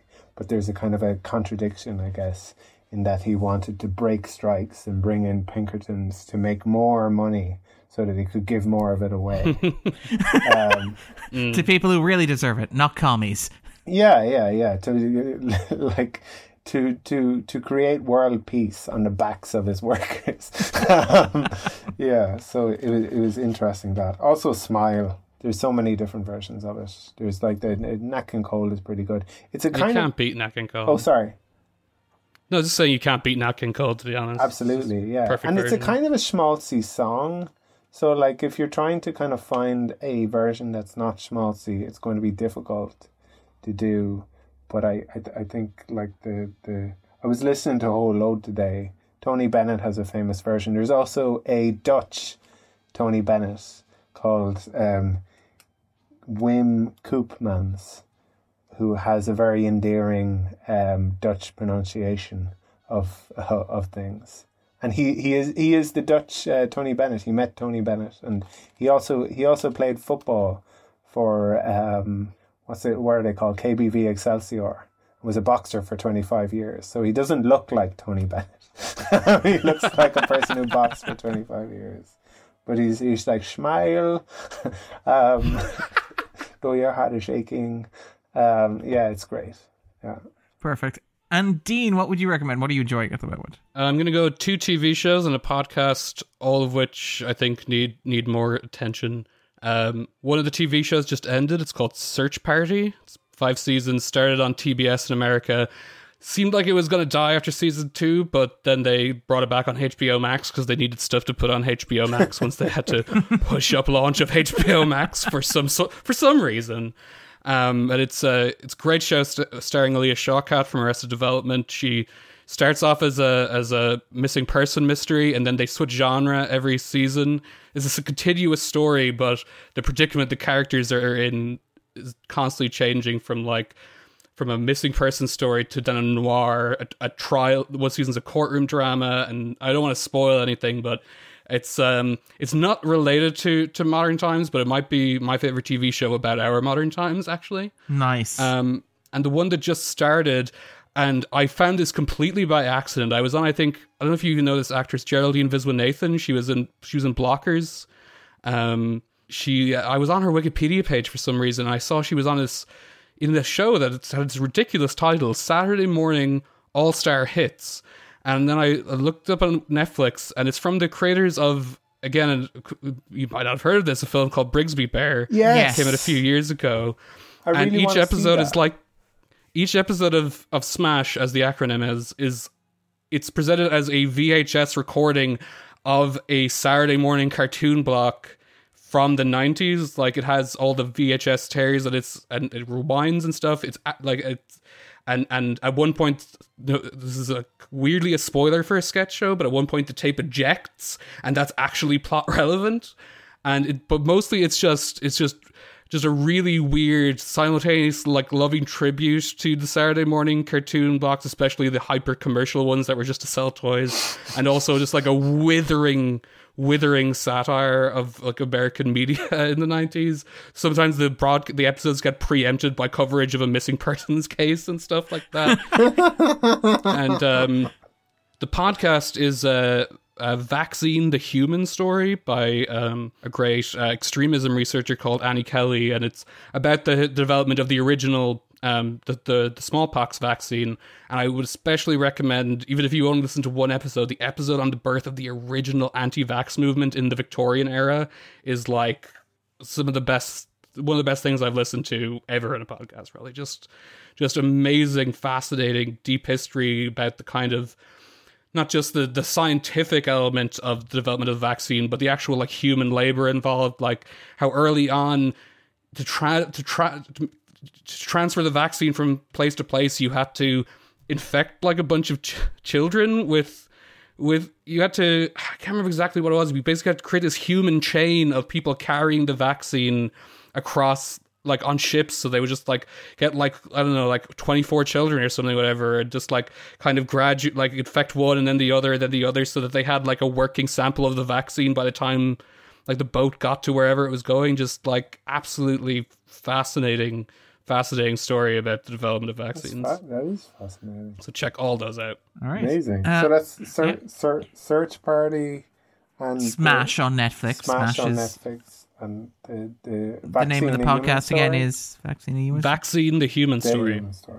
Perfect. Thanks so much. And in terms of recommendations for myself, I'm going to recommend something that a previous guest recommended around Christmas time. When we talked about in our Christmas episode, Some Like It Hot, we also spent 20 minutes talking about the Chucky franchise. So I went and I rewatched the entire Chucky franchise from beginning to end, including Chucky, like Child's Play 2, which opens and closes with an extended reference to modern times. It's set on the production line of the Chucky factory, which is kind of great. And I really enjoyed it. I think it's a surprisingly consistent horror franchise. I think somebody involved in this podcast has been pushing some sort of crazy idea like we should do the Chucky franchise maybe at some point. I'm not going to say who that is, but it is not me. But I would certainly recommend that. And it's kind of amazing. Not all the movies are on the 250, though. That's the problem. No. Child's Play 3 is on the bottom 100, unfortunately. Is it? No. I love that Andrew doesn't even check the list that we comment on. Yeah. I could just tell Andrew that a movie is on the list. He's like, yeah, sure, we'll cover it. Darren. Of course I know what's on the list. As long as there are absolutely no follow-up questions, yes. But yeah, so I wholeheartedly enjoyed it. Kayfabe. And in particular, the recent TV show as well from Don Mancini, which is fantastic and features lines like "Kill the Twink." So it's just great fun. Is Chucky the ally we need and deserve right now? Are headlines I did not expect to read, but I'm really glad that I did. And Brad Dourif is fantastic. Jennifer Tilly is fantastic. They have this wonderful dark sense of humor and this wonderful riff on like 1980s slasher TV shows. So like the Freddy's Nightmares TV show, which is delightful. Like one of the episodes ends with Chucky reading a book while wearing a Freddy Krueger shirt. Like what more could you possibly want? So I really enjoyed that. Another thing that I rewatched recently, because we're going to be, and it's maybe relevant for some stuff we're going to be talking about next month, I rewatched the recent prequel Planet of the Apes trilogy, Rise, Dawn, and War for the Planet of the Apes. I would argue they are the best blockbuster trilogy of the past decade. They are phenomenal. If you haven't seen them, they are well worth seeking out. And the reason that they're relevant is because we're probably going to be talking about Matt Reeves' The Batman, and we might be talking about Apocalypse Now, which gets remade as Apocalypse Now in War for Planet of the Apes. See what I did there? Because they're Kong. They're King Kong. Anyway. All right. What are you doing on that awkward silence? I'm going to segue to Dean. What are you up to? Where can we find you? What you doing? So, where do listeners find a bit more Dean? Get a bit more Dean in their lives. My Twitter is @DeanFBuckley because I briefly wrote for a wrestling magazine, and apparently I needed a higher level of professionalism in my Twitter and I've never changed it back. So @DeanFBuckley, and of course then the Sunday.net is the website I do Akira, and our podcast The Sunday Presents is on Spotify, Apple Podcasts. I lost. Kira handles where the podcast goes. I edit the podcast. She makes it go places. So the blog will direct you to the podcast if you're interested. We take turns showing each other favorite films of ours that the other hasn't seen. So that's that. You might wonder how belabored that premise got when we watched the Whedon cut and the Snyder cut, and the answer is very belabored. But I think it worked in the end. Yeah, who picked which one is the question. I brought the Snyder cut. Kira brought the Whedon cut. Favorite might have been a loose word for the Whedon cut in that episode, but I actually think the Snyder cut's a 5-star film. So. Oh, wow. Nothing ironic about my Snyder enjoyment. Well, no, I mean, again, we should note, our most popular episode of the past year was our episode covering the Snyder Cut. Also our longest episode of the past year. I don't think I was, dunking on it either, was I? I had reservations. I think at one point you asked, is this even a movie? Hey...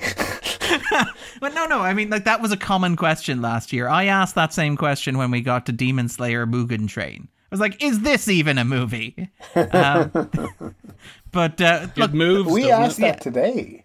Yeah, the pandemic. The pandemic is it's opening all these raw wounds. All right, we are hoping to have yourself and Kira back actually to talk about Network, possibly sometime maybe around May. So we're really looking forward to that. All right then. You can follow the podcast. We're on wherever you find the podcast. So we're on Twitter at the 250. We're on Stitcher. We're on SoundCloud. We're on iTunes. Podbay. Rate us. Give us. how many stars would you recommend, Andrew? 5. Whatever is the most amount of stars, or like us on Spotify. We are Sally Field at the Oscars. We want to know that you like us. Yeah, exactly. You really like us. If you just like Dean. And you've thought he's on the 250, I'll listen to that, and you don't like us, don't give us a rating and tell us that it was bad. They continue to enjoy all of Dean and Kira's fantastic content. Tell us that it was bad. Drop us a DM. Yeah, drop us a DM. But we will say send me a letter. Personally on a stamp. Interesting thing, because next week I'm not entirely sure what episode we're going to be releasing. As this is releasing, Paramount have announced that for the 50th anniversary they are rushing a restored version of the Godfather trilogy back into cinemas to mark the 50th anniversary. So, with a bit of luck, if I can make the schedule work out, myself and Andrew will be talking about the Godfather trilogy and Apocalypse Now through March. And we've got some fantastic guests lined up for that. However, if entirely through my own fault that does not happen, we will instead be talking about the equally fantastic Dr. Strangelove with the equally fantastic Jason Coyle and the fantastic Eva Martin. So either way, you're going to be hearing us talk about a great movie next week. Check out our Twitter, see which one it is. Until then, take care, guys. Thank you so much, Dean. Thank you, Dean. Thank you for having me on. Really enjoyed that. It was really fun. Perfect. All right, talk to you soon, all right? That's the time you must keep on trying. Smile, what's the use of crying? You'll find that life is still worthwhile if you just smile.